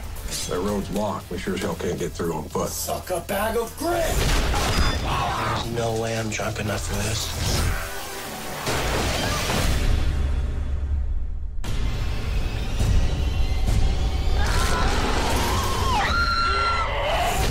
I mean, really?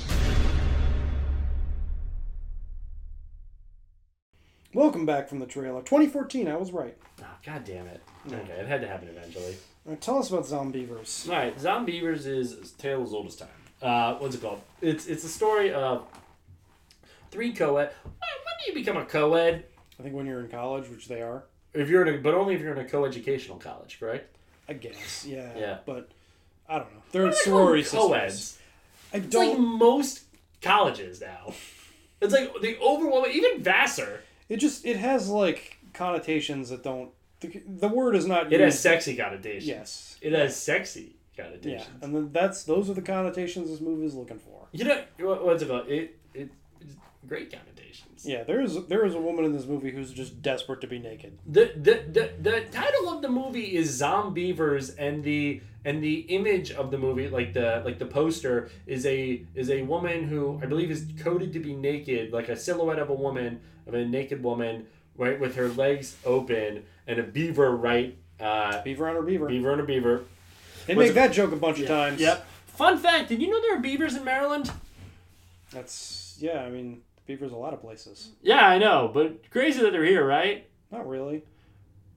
It seems like the kind of place they would be. We got woods and streams.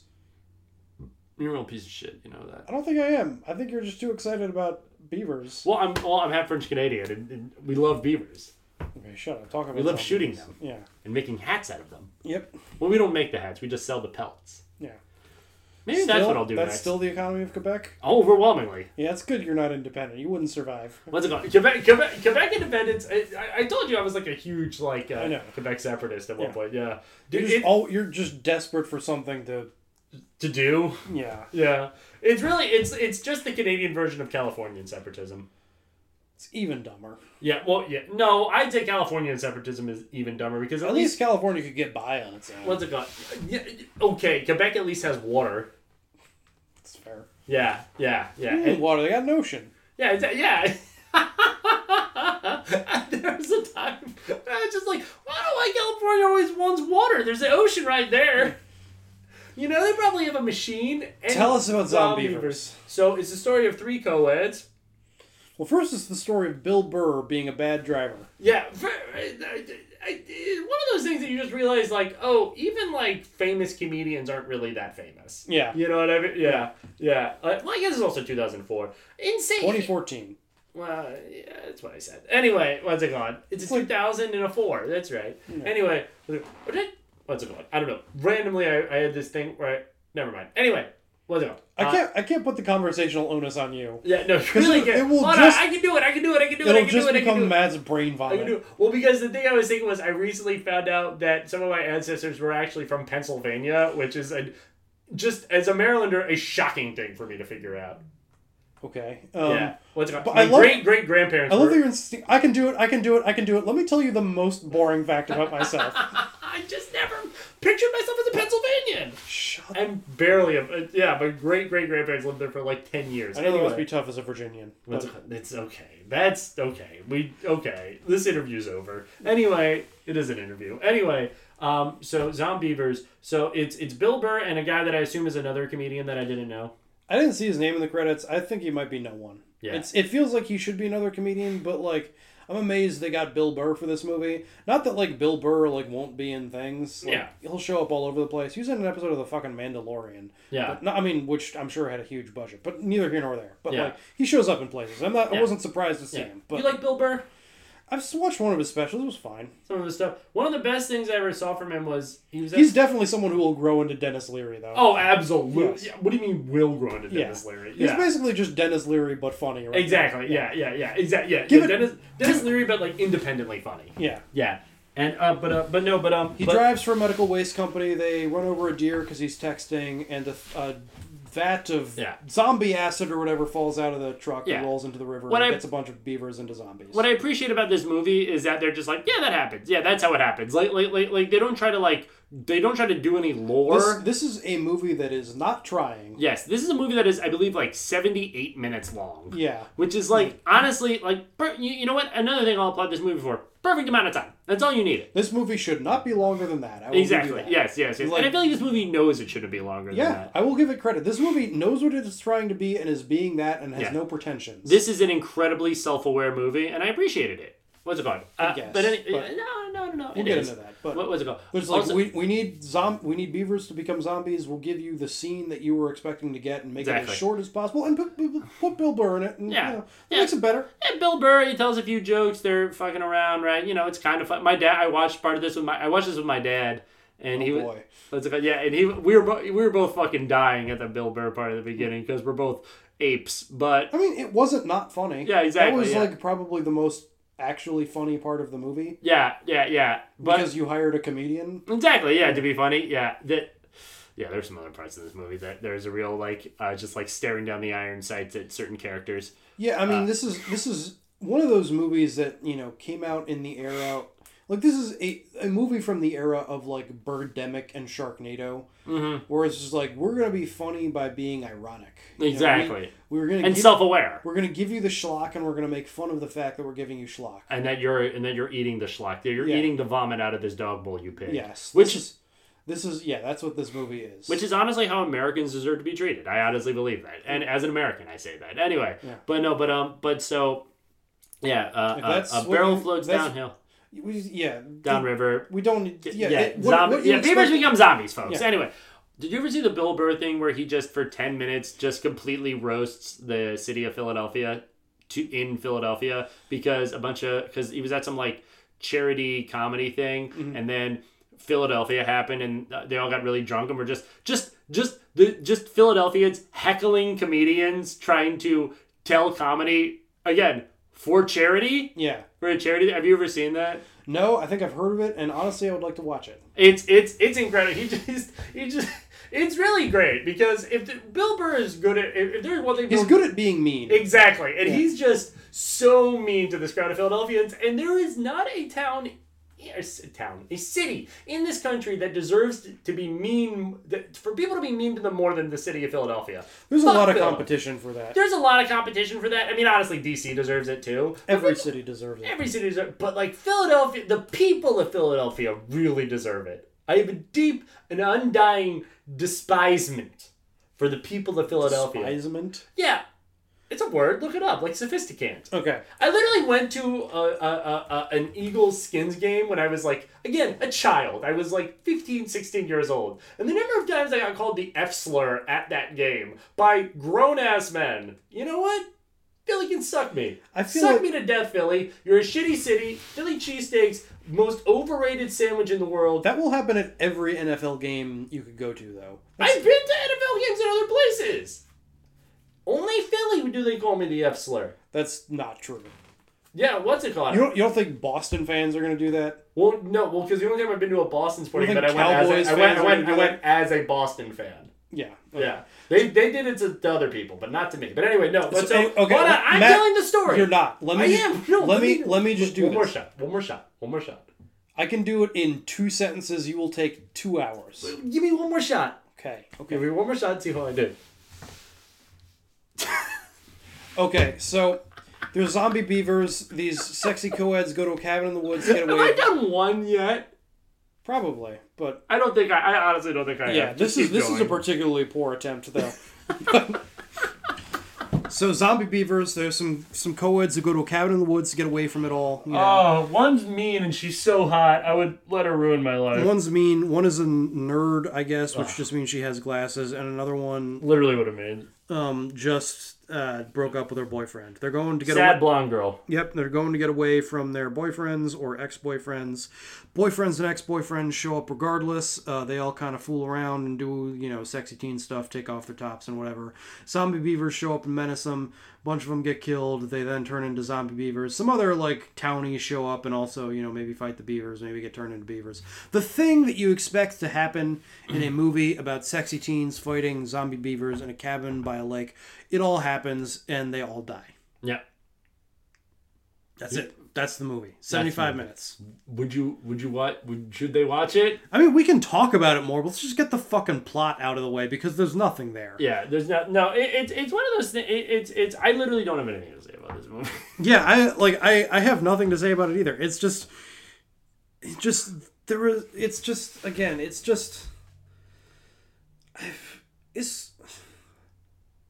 I don't know what I'm supposed to... You assigned this, Matt. You don't have anything to say about it?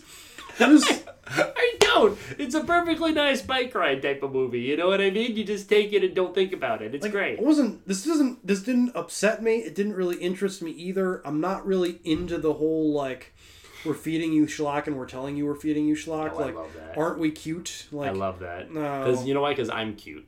Yeah, okay. I am cute. I'm cute literally in this way. I mean, it's the kind of movie where What'd you think of the filming? The mean one takes off her top, and then everyone makes a joke about how she's taking off her top. But it's having your cake and eating it too. We know we're exploiting this underpaid, not very good actress by making her show off her one asset, but we're still gonna make her show off her one asset and do it over and over again. She got 3 assets.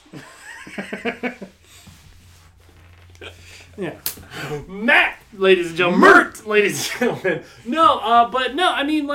Yeah, I have stuff to say about this movie. Who says I don't? First off, if you look at the way that they filmed it, if you look at the camera shots, Zombeavers, folks. It's great. Watch it. I don't know, man. It really is one of those things where what I really do appreciate about this movie is, can you tell how hard I'm trying to talk about this movie because we need to pad it out? I can do it. Don't worry. Well, no, we don't need to pad it out. No, we can pad it out. I got it. What's it called? What I really appreciate about this movie is that I think it. I was gonna say it didn't go too over the top. That's a lie. Yeah. What's it called? Yeah. Don't like the mean one's boyfriend.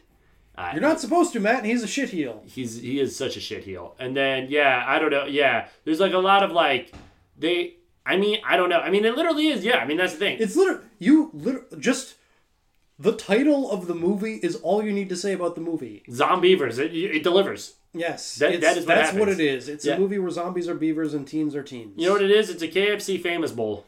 Yep. That's what it is. Just put all the shit in a bowl. You're gonna eat it. You fuck. Yeah. You American pig, eat this shit. Yeah. Fuck you. Takes place in Indiana. Does nothing to anything. Fuck you. Eat it, bitch. Eat it. You son of a bitch. Fuck you. All the I'm really struggling to come up with anything. It's so hard.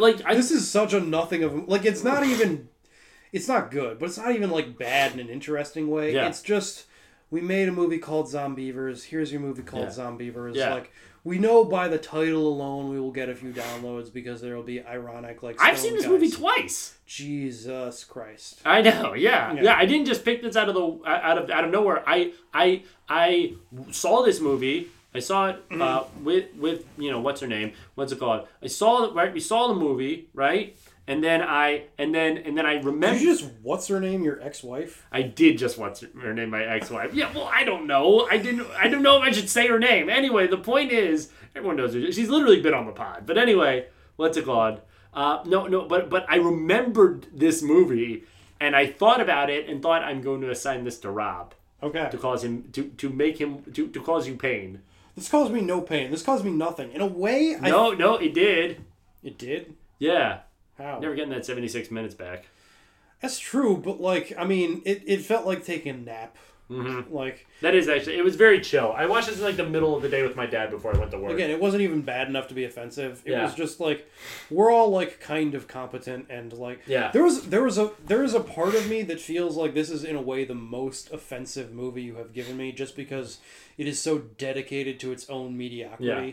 Like, it's just so unwilling to try anything other than just farting out itself. Yeah, because I think but I can't even work up the like concern to really dedicate myself to that take. Yeah, well, because like you look at a movie like The Room, right, which is like famous for being like, so bad it's good, and it's a whole big joke. Tommy Wiseau was fucking trying. He was trying so hard to make. He left everything out on the fucking field. Same thing with like Freddy Got Fingered too. Oh yeah. Tom Green was Freddy Got Fingered is like Tom Green made the movie Tom Green was born to make. He did.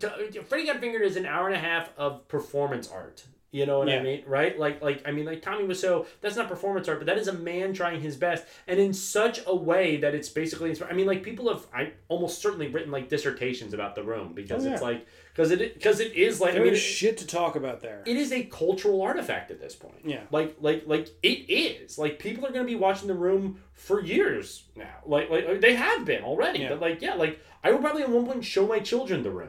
When they're much older, but This is a movie where someone came up with a title, knowing that if they made a movie called that title, it would get a certain number of rentals, and then they just were like, good enough. From Mertz. From the Mertz of the world. Like, yes. It's the Pride and Prejudice and Zombies of movies. Yes, which was another, was in that big whole zombie craze, which is just a way for people to, get to fantasize about killing people and not feel bad about it.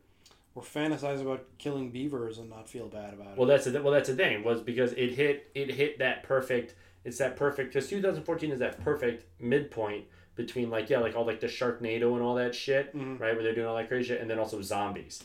It hits together, right? And you kind of get both, and that's the thing, is that I think you're right. Like it is people that are like, because Tommy Wiseau was so fucking incompetent, and I think that's the reason why it's become a cultural artifact, is because you're watching a man with nothing but passion in his heart for he film. left everything out on the field. Left everything out on the film, and on the film, left everything out on the film.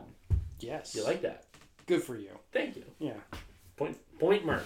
But he was so incompetent in doing it that it became this completely other thing, other than the serious movie he was trying to make, right? And she is, of course, hilariously tried to say it was a comedy. But yeah. Come on, buddy. You're not fooling anyone. The interviews with the people who were in the movie being like, no, it wasn't. Yeah. He's just like, well, that's their opinion. But this is people that are like, probably went to film school, have some sort of baseline competence with film, more so than I do. I couldn't make a movie like this. They know how to operate a camera. They know how to light a scene.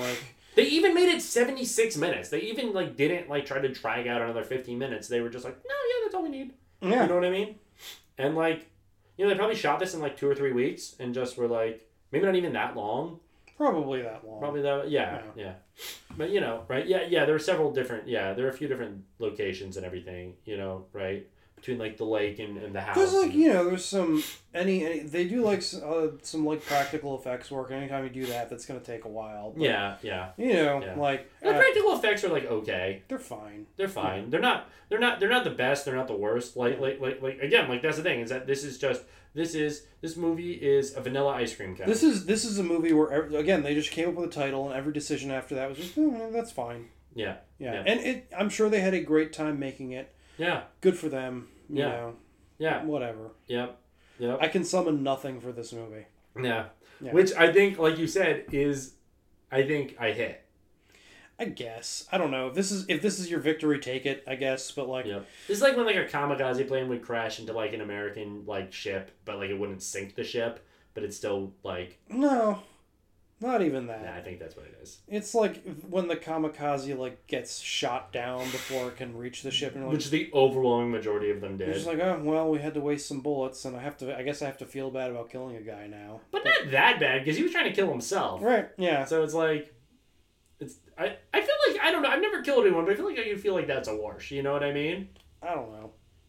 Killing a kamikaze pilot, it's kind of like, man, I mean, he was trying to kill. Again, much like I am now experiencing, I feel like you would kind of have to be confused about how you're even supposed to feel. Yeah, like, yeah, because it's not like, oh, he was fighting for his life. Like, no, he was trying to give that up actively. Like, yeah. I guess I helped him? Yeah. I don't know. It sucks that it happened. You had to be in World War II, where would you be? If you had to be, and in a combat position, where would you want to be? Hitler's bunker. Okay. Yeah. Yeah. All right. Yeah. Okay. As a double agent. Oh. Yeah. Okay. Why don't you give me a real answer, you son of a bitch? I don't have one. I don't know. No? Yeah. I don't know why. I think the fact that we're talking about this indicates how little there is to say about this movie. Well, I'm just thinking because like it's like one of the last like wars where like being on a ship, it isn't like, because now if you're on a ship in like the U.S. military, it's like, yeah, you're not getting sunk. You know what I mean? If you get sunk, it was your own fault, basically. You know what I mean? But like then it was like, oh yeah, no, you could just get blown out of the fucking water by the Japanese or the Germans.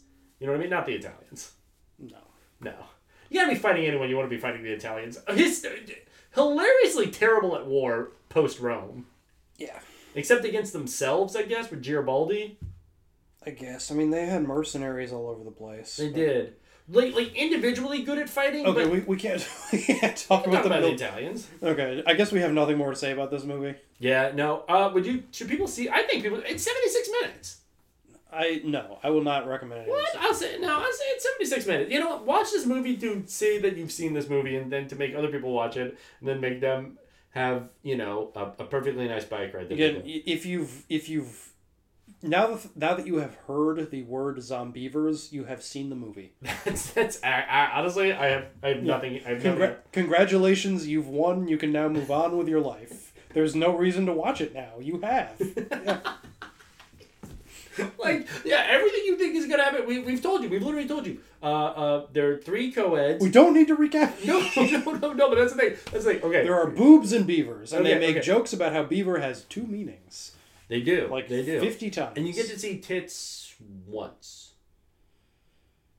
I think no more than that. Oh yeah. There are 2 like very quick sex scenes. Yeah. Yeah. Anyway, that's all for Zombeavers. We're all a little closer to death. What have I been watching? So I got. Why don't you ask me? So I've got 2 movies and a TV show, as usual. Light week. Yeah, I feel like that's kind of standard for me. No, bro, you watch like a million fucking things. 1 TV show. My man loves watching stuff. Yeah. And I know the 2 movies already. It was Zombeavers and Audition. No. So the 2 movies. First one is Peeping Tom. Again, Tom. Peeping Tom. Oh. Again, at this point, I'm just watching horror stuff. Mm-hmm. So this is it gets compared to Psycho a lot because it came out the same year. No. That's always rough when like 2 movies come out and like it was like, what was that thing where it was like The Master and The Prestige? No, not The Master. The Illusionist. The Illusionist. And the or Prestige. Deep Impact and Armageddon. Yeah. I don't get that. Volcano and Dante Speak. Yeah. Way into disaster movies in the 90s. When it's just like. Fuck. But there's legitimate differentiation between them. Like Peeping Tom is an English movie, but it's similar. Like the way that it's filmed, like the style of it is very different. Like Psycho is like. So I'm just thinking about how we call that Peeping Tom. Yeah, it's like, ooh, Tom's peeping. Yeah, Tom, don't peep. Yeah, it's just like it's just a man in your bushes jacking off to you. Yeah. But the main point of comparison is that they were both sort of made by these like notable directors. Psycho, obviously, Alfred Hitchcock, kind of doing like a very different thing. Like it is a very down and dirty, almost. Was it Alfred Hitchcock? Psycho? Oh, Psycho. Oh, I thought you were saying Peeping Tom. No. Psycho is Alfred Hitchcock. He's British, wasn't he? He was, but working in Hollywood. Oh, okay. He came over, I think, in the 40s. It's part of Paperclip. That's okay. Shut the fuck up. I love when I get a hit like that. It's just the stupidest thing you could say. He's not even German. He's European? I don't know. He's European and not Jewish, so he's basically German. Anyway, go ahead. Anyways, yeah, but Psycho is him, like, trying to make a B movie, basically. This is, like, this is made by this guy, Michael Powell, who was this, like, very famous, like, English director who did not make horror movies. Like, what did he make? I know that name. He was part of a directing duo, actually, Powell and Pressburger, they made, like, dramas. Like, they did, like, literary adaptations and, like, like, fairly, like, stately, like, British dramas. Like, Pride and Prejudice? I don't think they adapted Pride and Prejudice. I don't know. It sounds like what they adapted. I will say that was a literary. It was a book. I was supposed to read it. Black Narcissus, The Red Shoes, The Life and Death. Black Narcissus is that one they just remade and everyone's mad about it. I don't know if that's true, but I don't know. Someone was leaving off of Twitter. Yeah, everyone had a lot of opinions about it, and I was like, I don't even know what this is. Okay, well, the bunch of movies you would never have heard of. Yeah, but this is Powell working on his own and kind of decided to make a, like, very kinky horror movie, like, that's still, like, filmed in, like, a, like, stately drama style for the most part, but, like, what year is it? It's 1960. Yeah. Do they have a Hays Code in Britain? Well, this is the thing. So they actually, they had, like, a censorship board, and for a long time had, like, banned horror movies outright. And so you're not allowed to be scared. Yeah, exactly. Like, you're not. But so it was kind of a shock for this dude who, was known for, like, again, like, respectable dramas to make this movie about, like, again, like Psycho, it's about, like, a sort of neurotic sex pervert who, like, kills women because he, Is that what Psycho's about? Yeah, yeah. It was about a very madman that owns a hotel. Just about a man that loves his mother. Yeah. The most anti-Semitic movie of all time. Yeah, there you go. Yeah. But so, like, it was a shock for this guy to make a movie about a voyeur who was literally murdering women with his camera, and, like, he has, like, one of the, like, tripod legs is like a knife. Okay. Yeah, okay. I was like, so he the setup is he's gonna break the camera. He films them and he, like, puts one of the legs up and, like, stabs them with the leg as he's filming them so he can, like, record their face as they're dying. Oh my god. Yeah, which was very shocking to British audiences at the time. Shocking to me right now. Yeah. It's a, like, very, like, kinky, like, sexually perverse movie. Like, again, like, they're not, like... he's penetrating them. He's penetrating them, you're right. Man, people need to stop doing that. And it, like, literally ended his career. Really? Yeah. Because it was just like, nope, can't do that, you're done.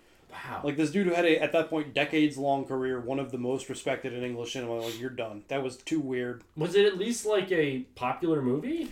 I don't know. I mean, it's, like, a cult favorite now. Yeah. But, like, I don't think so. I think it was just, like, genuine, like, outrage and disgust. And, like, has since, like, taken on a second life. But, like, at the time, it was just so, like, weird and out there. People were like, no, thank you. They put him in the stocks and threw fruit at him. Exactly. As they do with British people. Yes. Yeah. Yes. But, yeah, I mean, good and worth a watch. Like, good, like, proto-slasher movie. Like, I enjoyed it. Solid. Again, like, so many horror movies are just about how scary sex is. Yeah. Like, yeah. But it really kind of is. Yeah. Isn't it? Yeah. Like, it really is just kind of like, I've been thinking about that, about man, like just like as like a general thing between two people, like, especially like when, like, you don't know each other very well. Yeah. Like, that is like, it's like, because it is like, I mean, and this is all well-trodden ground about, like, why, like, sex is used so much in horror movies, because, like, I mean, it's like, why bathrooms also are used so much in horror movies, because, like, I mean, this is where you're the most vulnerable. Yeah. You know what I mean, right? Like, yeah, bro, like, there have been some times that I've been getting some top, and, like, bro, like, you could have done anything to me. You know what I mean? But, right? I mean, even just beyond that, like, there is so much, I don't know like... anything beyond that. Just, there's so much, like, psychologically invested in, like, the pursuit of it. Yeah, and, exactly, yeah. Like, it is so instinctual and so basic and primal, like, weird shit comes out. Yeah. That need for, like, the connection, that need for, I mean, literally, you are literally inserting your body into another person's body. Like, well, if you got to be heteronormative about it, Matt. What are you talking about? That's what gay people do. What are you talking about? What do you think a butthole is? Or I guess lesbians. How funny is it that people are like, all right, lesbians are a thing, and then just the culture is just kind of like, they just got a scissor, right? Like it's just like it doesn't make sense on any sort of like, it's like you just mashing them together. It's just, and like for the longest time I was like, yeah, that's how lesbians have sex. I mean, it took me meeting a lesbian in college to figure out that's not how they have sex. When I was in LA, I had this roommate also named Matt, and I remember he had this crush on this woman, and he like went on like her birthday to her house, like surprised her, like but not in like a weird way, like in like it was like in like a romantic way, right? You know, right, or at least it would have been, right, with like flowers and like like shit like that. And then she just broke down crying, and he was like, "What?" And she just goes, "I'm gay." And he just goes, "What?" And she's like, "Yeah." And he's like, "We can still like date though, right?" And she was like, "No, I'm gay." And then so I'm talking to him that night, and we're just like in our, you know, we're just like in like in our place, like you know, right? And we're just talking. He's just like, I'm like, "Man, I'm so fucking sorry, man. Like that sucks. You know what I mean? Like I'm really sorry. You know, right? I mean, it doesn't suck that she's gay, but you know, it sucks that like." That happened to him because he really liked her, right? Yeah. And you know, I'm sorry you were disappointed. Exactly. Yeah. And he was just like, I just don't get it, man. I'm like, yeah, I know. You know, I mean, you know, so you know, I got a gay brother, and yeah, you know, like it just, like you know, trying to, you know, like basically just trying to be like, yeah, you know, like you know, people, you know, they just kind of, you know, they just got to be who they are. It's you know, just one of those things. Exactly. Buddy. Yeah, just one of those things. Yeah, you know, people just kind of come to that realization that this is what they are. And, right. And he was just like, no, like I don't get like being a lesbian. And I was like, what do you mean? He was like, well, because like, look, a penis goes into a vagina, right? And that like feels good. Like, what do they get? Right. And I was just like, well, like, I don't know. I was like, I don't know, man. Right. And he was just like, but like, you know, like you need to have a penis go into something. And I was like, well, I mean, your penis could go into a man's asshole and that would probably feel good. Right. And he was just like, nah, that's different. Just, I was like, how? And he was just like, it just is. All right, I don't want to talk. But yeah, I facts and logic to a guy about lesbianism, I guess, is what I'm saying. All right. Yeah. So, yeah, that's Peeping Tom. Yeah. The other one was The Others, which is a kind of like ghost story-ish thing. Oh, that one, Nicole Kidman? Yeah. So fire. She's really good in it, too. Yeah, oh yeah. Like playing this like, you know, it kind of the setup of it, like it's not Victorian, but it feels very Victorian. It's set in like because they're in like a big Victorian house. Yeah, it's like 1940, like a country estate. Yeah, 1945, but there's no like electricity there or anything, so it like feels like very Victorian. But just her character kind of feels like. Did you ever see the Babadook? Never saw the Babadook, but I've literally seen the others. Okay, but it's like a similar character where it's just someone. Babadook was too scary. The creature itself looked too scary for me, and I was like, I'm not watching. But it's like a similar thing where it's like a single mother who is just so fucking harried by her kids that she kind of wants them to just go away. Yeah. But that filtered through like Victorian Christianity and repression. Like she's really good in it. Yeah. But the movie was like one of the best twists of all time. So I knew there was a twist going in and figured it out almost immediately. Oh, did you? I was like, oh, okay, I know what's happening here. I didn't know there was a twist. Yeah. So if I didn't know, it might have gotten me. But like knowing that there was a twist, but not knowing what it was, like, okay, I know what's happening here. You also pay attention way better than I do. Yeah. But I mean, it is like so. I think it's based on a short story, so it's like classical to a fault. Yeah. Like really well done. Like there are some effective scares in there. Like it still got me in a couple places. But, like, just knowing what was going to happen kind of robbed it of something a little bit. Yeah. But still, you know, I enjoyed it. Yeah. It was a TV show. The Third Day, which is a miniseries. It's airing on HBO right now. It's got Jude Law as a guy. It's very Wicker Man. As he's playing this dude who kind of finds his way to sort of almost by accident to this, like... island off the coast of England, where they're like off the coast of English, off the English coast, off the England coast, yeah, it's off the White Cliffs of Dover. Yeah, where there's some weird culty stuff going on that he can't quite figure out. It's watching a lot of Jude Law. He's good. I like Jude Law. Me too. It's not like I've been seeking him out. He's just been in things I've been in recently. Jude Law is the Chad to Hugh Grant's Virgin. Sure. Yeah, I don't know. I think those are just the two English actors but Michael Caine. Yeah, Alfred. Well, no, he's German. But it's Did you hear what I said? Yeah, I did. It's fine. Paperclip. Yeah. Okay. We're moving on. But it's almost unfair that someone that beautiful is also a really good actor. Yeah. You kind of want him to just be a dipshit. Yeah. But he's really good. Yeah, like Brad Pitt. Brad Pitt is a good actor. Yeah, that's what I mean. Like Brad Pitt is just like an incredibly handsome man who is also just an outstanding actor. Yeah. If he was like Channing Tatum, who's got like a lot of personality and who I enjoy on screen, but he's not going to win an Oscar. Yeah. Like that would be fair. Yeah. Channing Tatum's kind of like he's kind of like a dog. Yeah, exactly. Yes. Channing Tatum is a lot like a dog. Yeah. He's fun. You're glad he's around, but like you're not expecting like nuance from him. No. Yeah. No. I've heard he was good in Foxcatcher. He was. Yeah, he was. Yeah. But that was a very like Channing Tatum. Well, he was playing Channing Tatum. Kind of like but it was almost like caveman Channing Tatum. Like he's very like grunty and nonverbal. Yeah. So I don't know. Maybe Channing Tatum has depths that I'm not crediting to. Yeah, but he has depths in like he has depths in the same way that I was gonna say the same way that like the Marianas Trench has depth in which it's just like this one point. Mm-hmm. You know what I mean? But I don't think that that's true. I don't know. I've done a lot of research. I'm obsessed with the sea.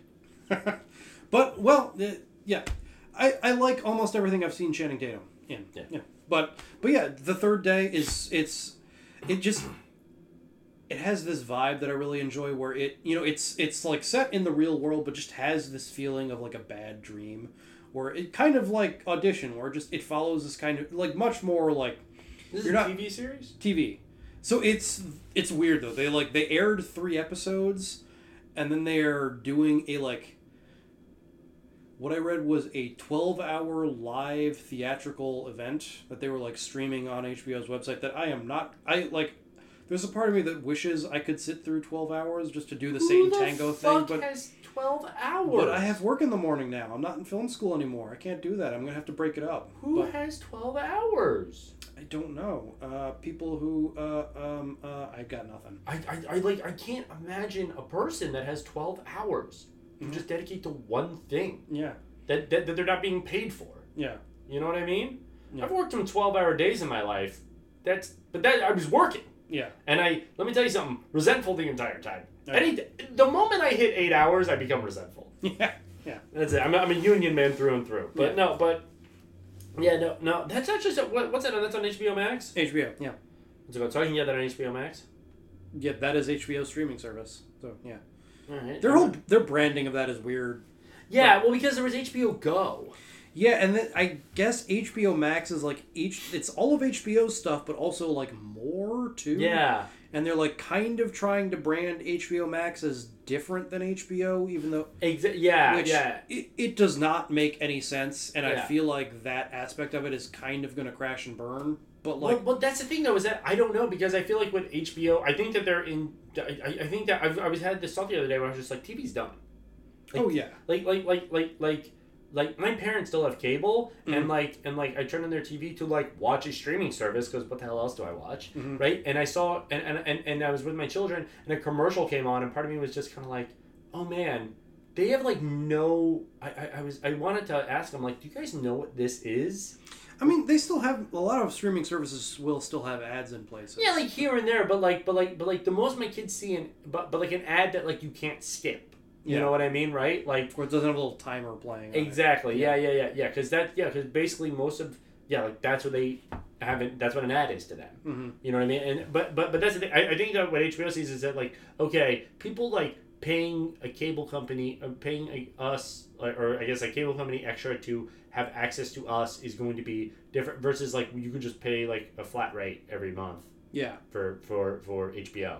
You know what I mean? Or like just come straight to us, cut out the cable company. Yeah. It's one of the insane things about living in this time is that like, you know, like, well, I guess it's like living in any time. There's just these things and you're just like, oh, that's just going to be a thing forever. Like Blockbuster. You know what I mean? And then it's just like, nope. It sucks. I miss Blockbuster. Yeah, I do too, honestly. It was kind of... I wonder if that would come back everywhere. I mean, I know there must still be video stores. In a couple places. But, you know, yeah. But, like, that niche, like... You know, like... Because, like, I would love... There was something so nice about, like, wandering around and, like, looking... Browsing, but also, like, having to make a choice at a certain point. Because it can be easy to just scroll through Netflix forever and then just be like, I guess I'll just watch TV. Yeah. And having to take a chance on something. Yeah. Because if you don't like it, you gotta then go back to the store... And drop it off. Yeah. Yeah. Anyway, Third Day. Highly recommended. If you liked The Wicker Man, you will like this. I was checking the time because I was legitimately being like, do I have time to go watch this? When I get home? Might do. How long is each episode? What, like an hour? Yeah. No, might do it. You been watching anything? Yeah, actually, yeah. Like 1.5 movies, basically. Okay. I watched a documentary, Until the Light Takes Us. What is that? I don't know if I've heard of that. What's it called? Really? So I thought it was a semi-famous documentary, but I guess the name not. Sounds vaguely familiar, but you're going to have to jog my memory. So it's a documentary about the Norwegian death metal scene. Oh, okay. Yeah, and about how, like, in the early 90s, with the emergent Norwegian death metal scene, there was a series of church burnings. Yeah. And a murder. Yes. What's it called? Done by this man, Varg Verkenes. Oh, you got to believe Anthony told me all about the Norwegian death metal scene. He would. He fucking would. Like, he was a very quiet man, but he loved him some Norwegian death metal and would go on about the long history of just violence. Yes. There was a ton of violence here, and in this really interesting way, because basically, like, the movie... So, I joked on Twitter, I think I said to you, I was like, I watched the movie, and all I could think is, why are these Swedish people so mad? Because it's part of my thing is that I think that all Norwegians are Swedish as well. Yes. What's it called? There are only 7 types of Europeans. We've been over this. Yes. But anyway, but just kind of like, I mean, like, it played with a lot of these scenes of, like, it was so interesting to kind of see these people that, like, they kind of have, like, everything I want in a society, basically. Mm-hmm. Like, not everything, of course, but, like, I mean, they got, like, you know, like, universal health care. They got, like, they got, like, a lot of stuff that, like, I wish we had here. And stuff that I was like, man, my life would be better if I had that. You know what I mean? Like, I would love to live in Norway. Yeah. I would love to be, I don't know, I like myself as an American and coming from this background because I feel like it gives me a certain personality that really lends itself to the Mert lifestyle. Trademark pending. What's it called? But like I would love to be like an expat in fucking like Scandinavia. Like Norway specifically. It's beautiful. Like it's this beautiful fucking country, right? Where like that 9 months out of the year you will not want to be out in. Exactly. Yes. Yeah. Well, because and there's just these fucking guys that like I mean, one of them talks about like literally growing up in like an idyllic like childhood in this like idyllic like Norwegian town, right? And like, you know, like mother, father, everything, and then like McDonald's coming, right? You know what I mean? And then like the West, basically, like or not the West, they are the West, but you know what I mean? But like America specifically, like coming, right? And he talks, you know, and they're like rebellion against like all of this stuff in like polite Norwegian society, by what they were doing, and then like this like even this rebellion against like Norwegian Christianity as what they see as like a this guy's a Nazi, by the way, Verkenes. Yeah, he's a Nazi. I don't think all Norwegian death metal were Nazis, but they weren't. Oh, is it, based on my conversations with former roommate Anthony, they are a rich tapestry. Yes. They are like because they're not because like Varg is like an avowed Nazi. Yes. Basically, right? But like when they are Nazis, they will tell you they are Nazis in that community. Exactly. Yeah.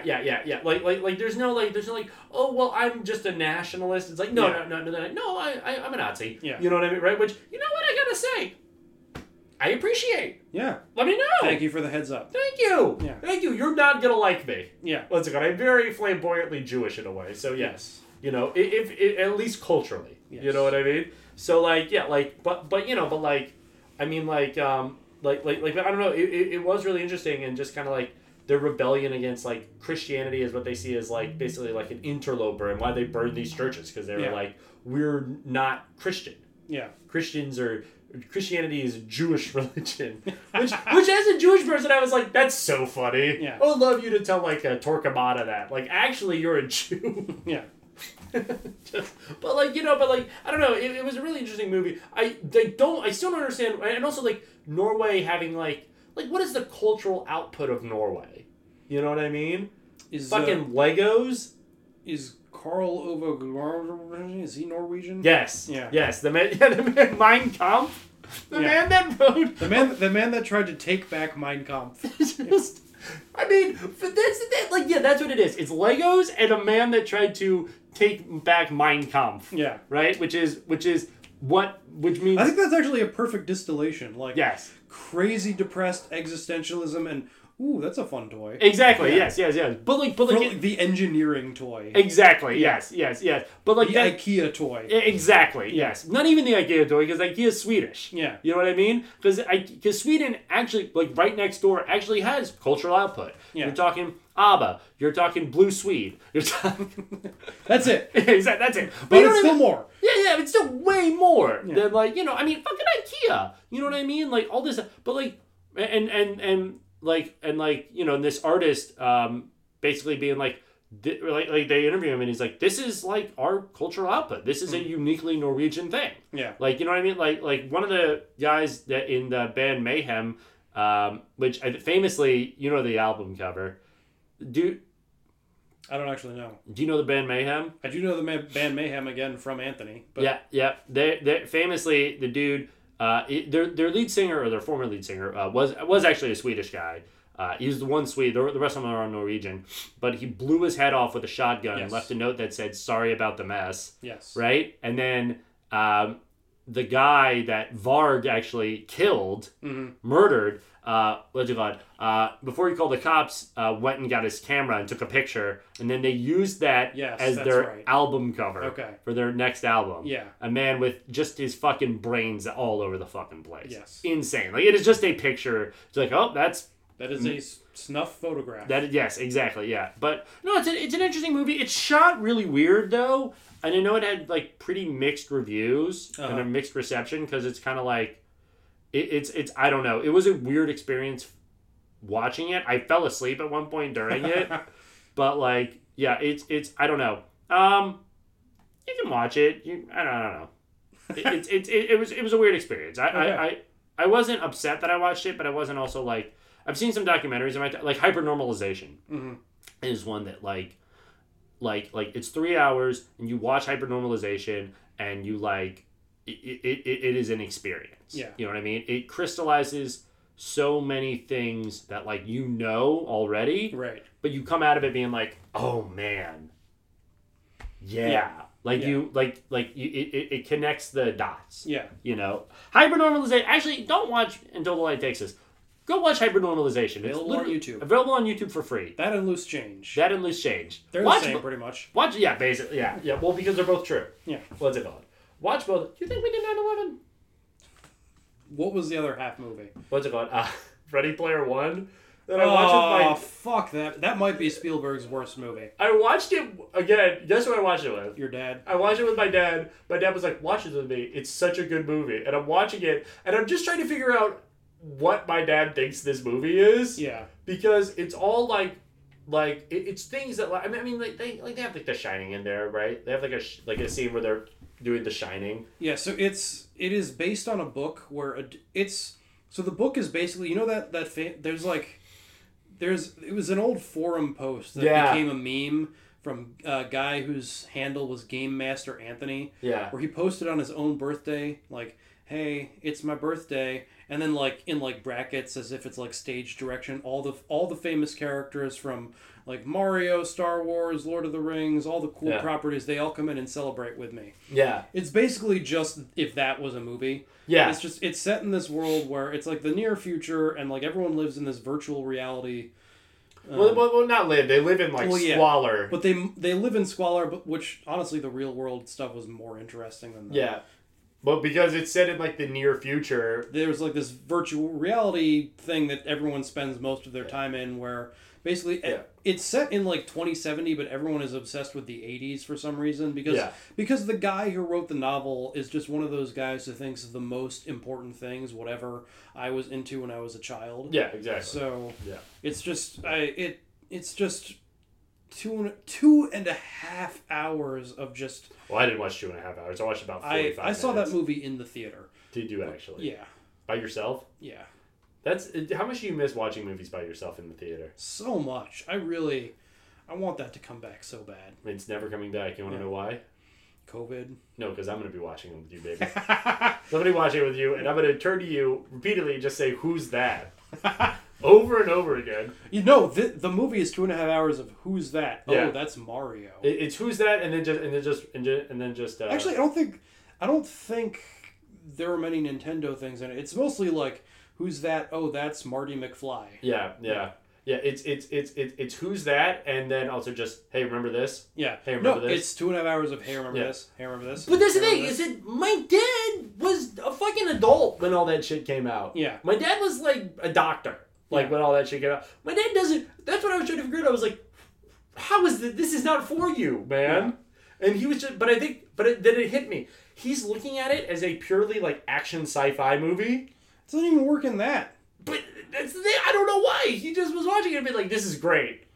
I mean, if what you like is like just. If you want just an. Like, the climax is like 45 fucking minutes of just CGI nonsense of like. The Iron Giant punching a Gundam while Zelda is fucking the Smurfs in the ass, or just I hate that movie so much. I really hate that movie. I'm gonna sign you that movie. I've already seen it. Yeah, but you have to watch it again. Remember when I didn't watch Freddy Got Fingered the first time? It's just like, and you were like, "What? Did you not watch the movie?" And I was like, "No, I've only seen it once. I've seen it more than once." What's it called? Yeah, no. It. From what I saw of it, it was one of those things where it was like watching Transformers, where it was just like, okay, you know what I mean? Watching CGI bullshit happen. Like, did not see. I was honestly shocked because he usually has better. Well, not always, but he usually has better taste than that. Your dad or Spielberg? Oh, both. Yeah. Yeah, both. What's it called? Also, not enough lights for Spielberg. Not enough lights? Yeah, the man loves putting stuff in light. That's true. Yeah. Yeah, it's just an ugly looking movie. Yeah. Really, like, insane that it was... It had a lot of, like, the, I kind of want... I mean, I know it wasn't, but there's part of me that kind of... I guess it kind of felt like when Spielberg, like, did the Animaniacs.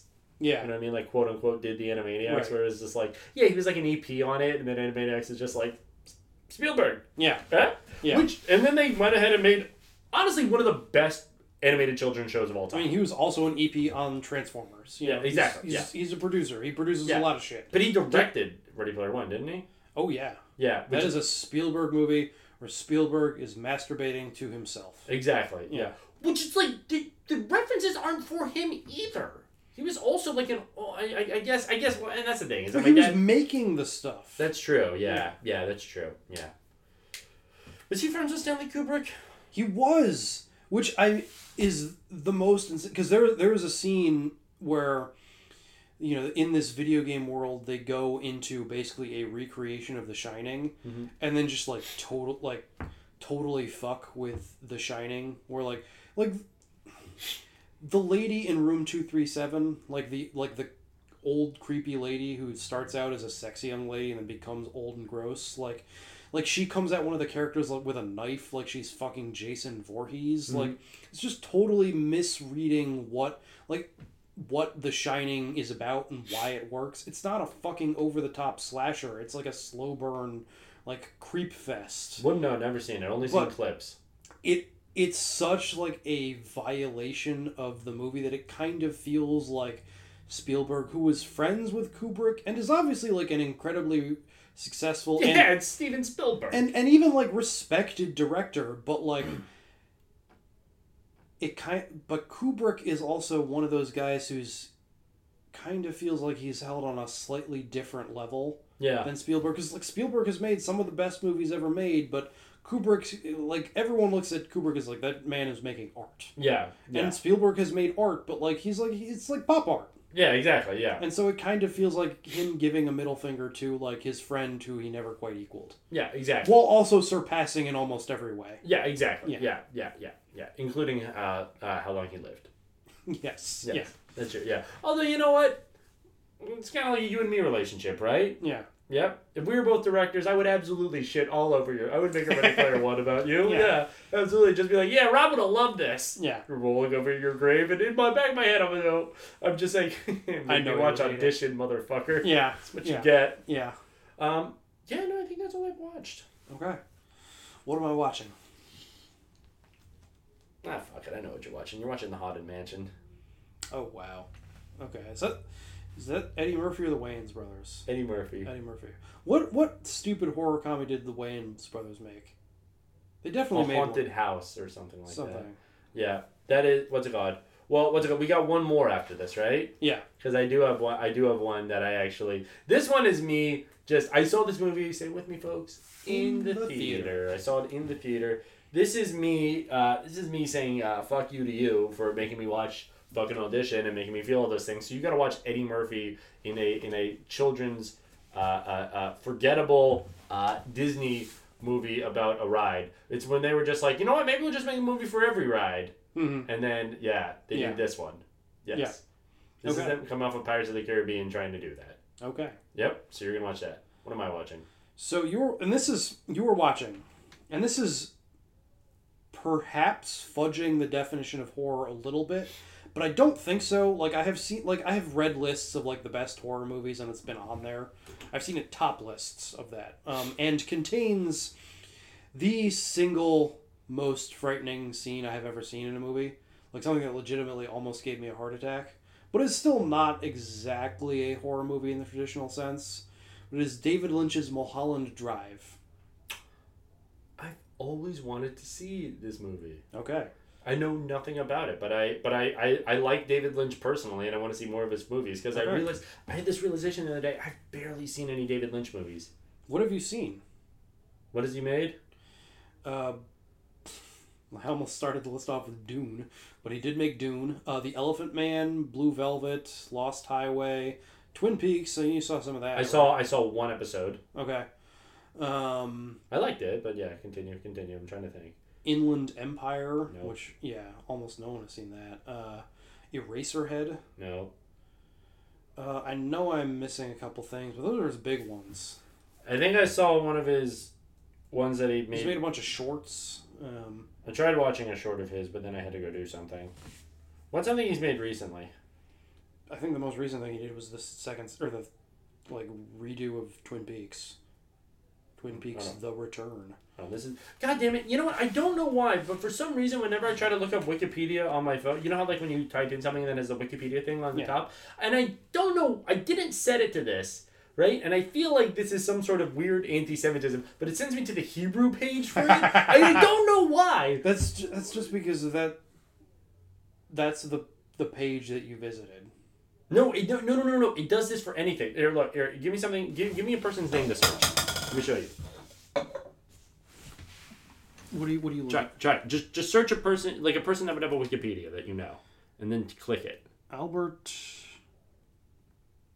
Einstein.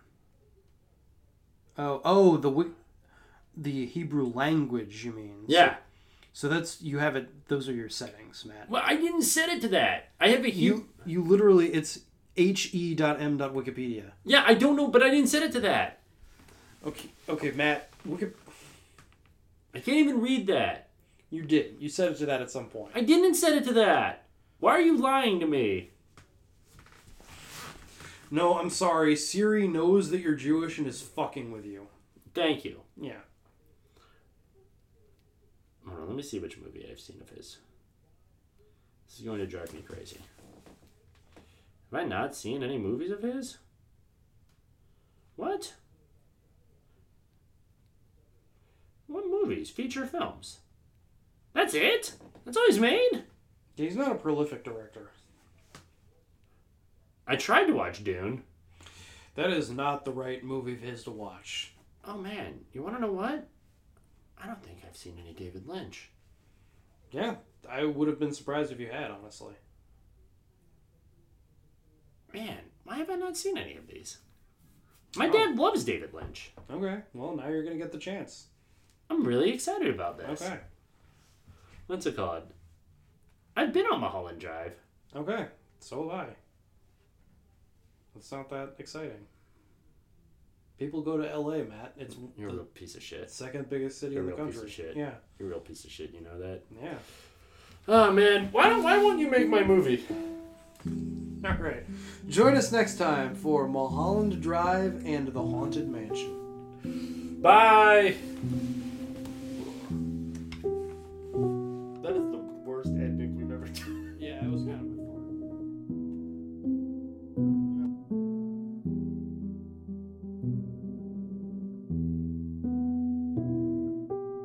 What do you find so amusing? Well, what? those children were really stupid. Why? Because they said they only believed in Jesus and then they got killed for it. And what would you have done, deny Christ? Well, yes. Inside I would have believed in him, but I wouldn't have told the Romans that.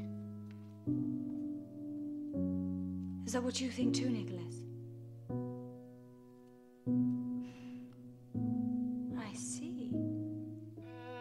So you both would have lied to the point of denying Christ. Oh, you'd have saved your heads being chopped off by the Romans, that's true. But what would have happened afterwards? When? In the next life. The one that's waiting for us after we die. Where would you have gone? Oh. Where, Nicholas? To the children's limbo. What is the children's limbo, Anne? One of the 4 hells. Which are?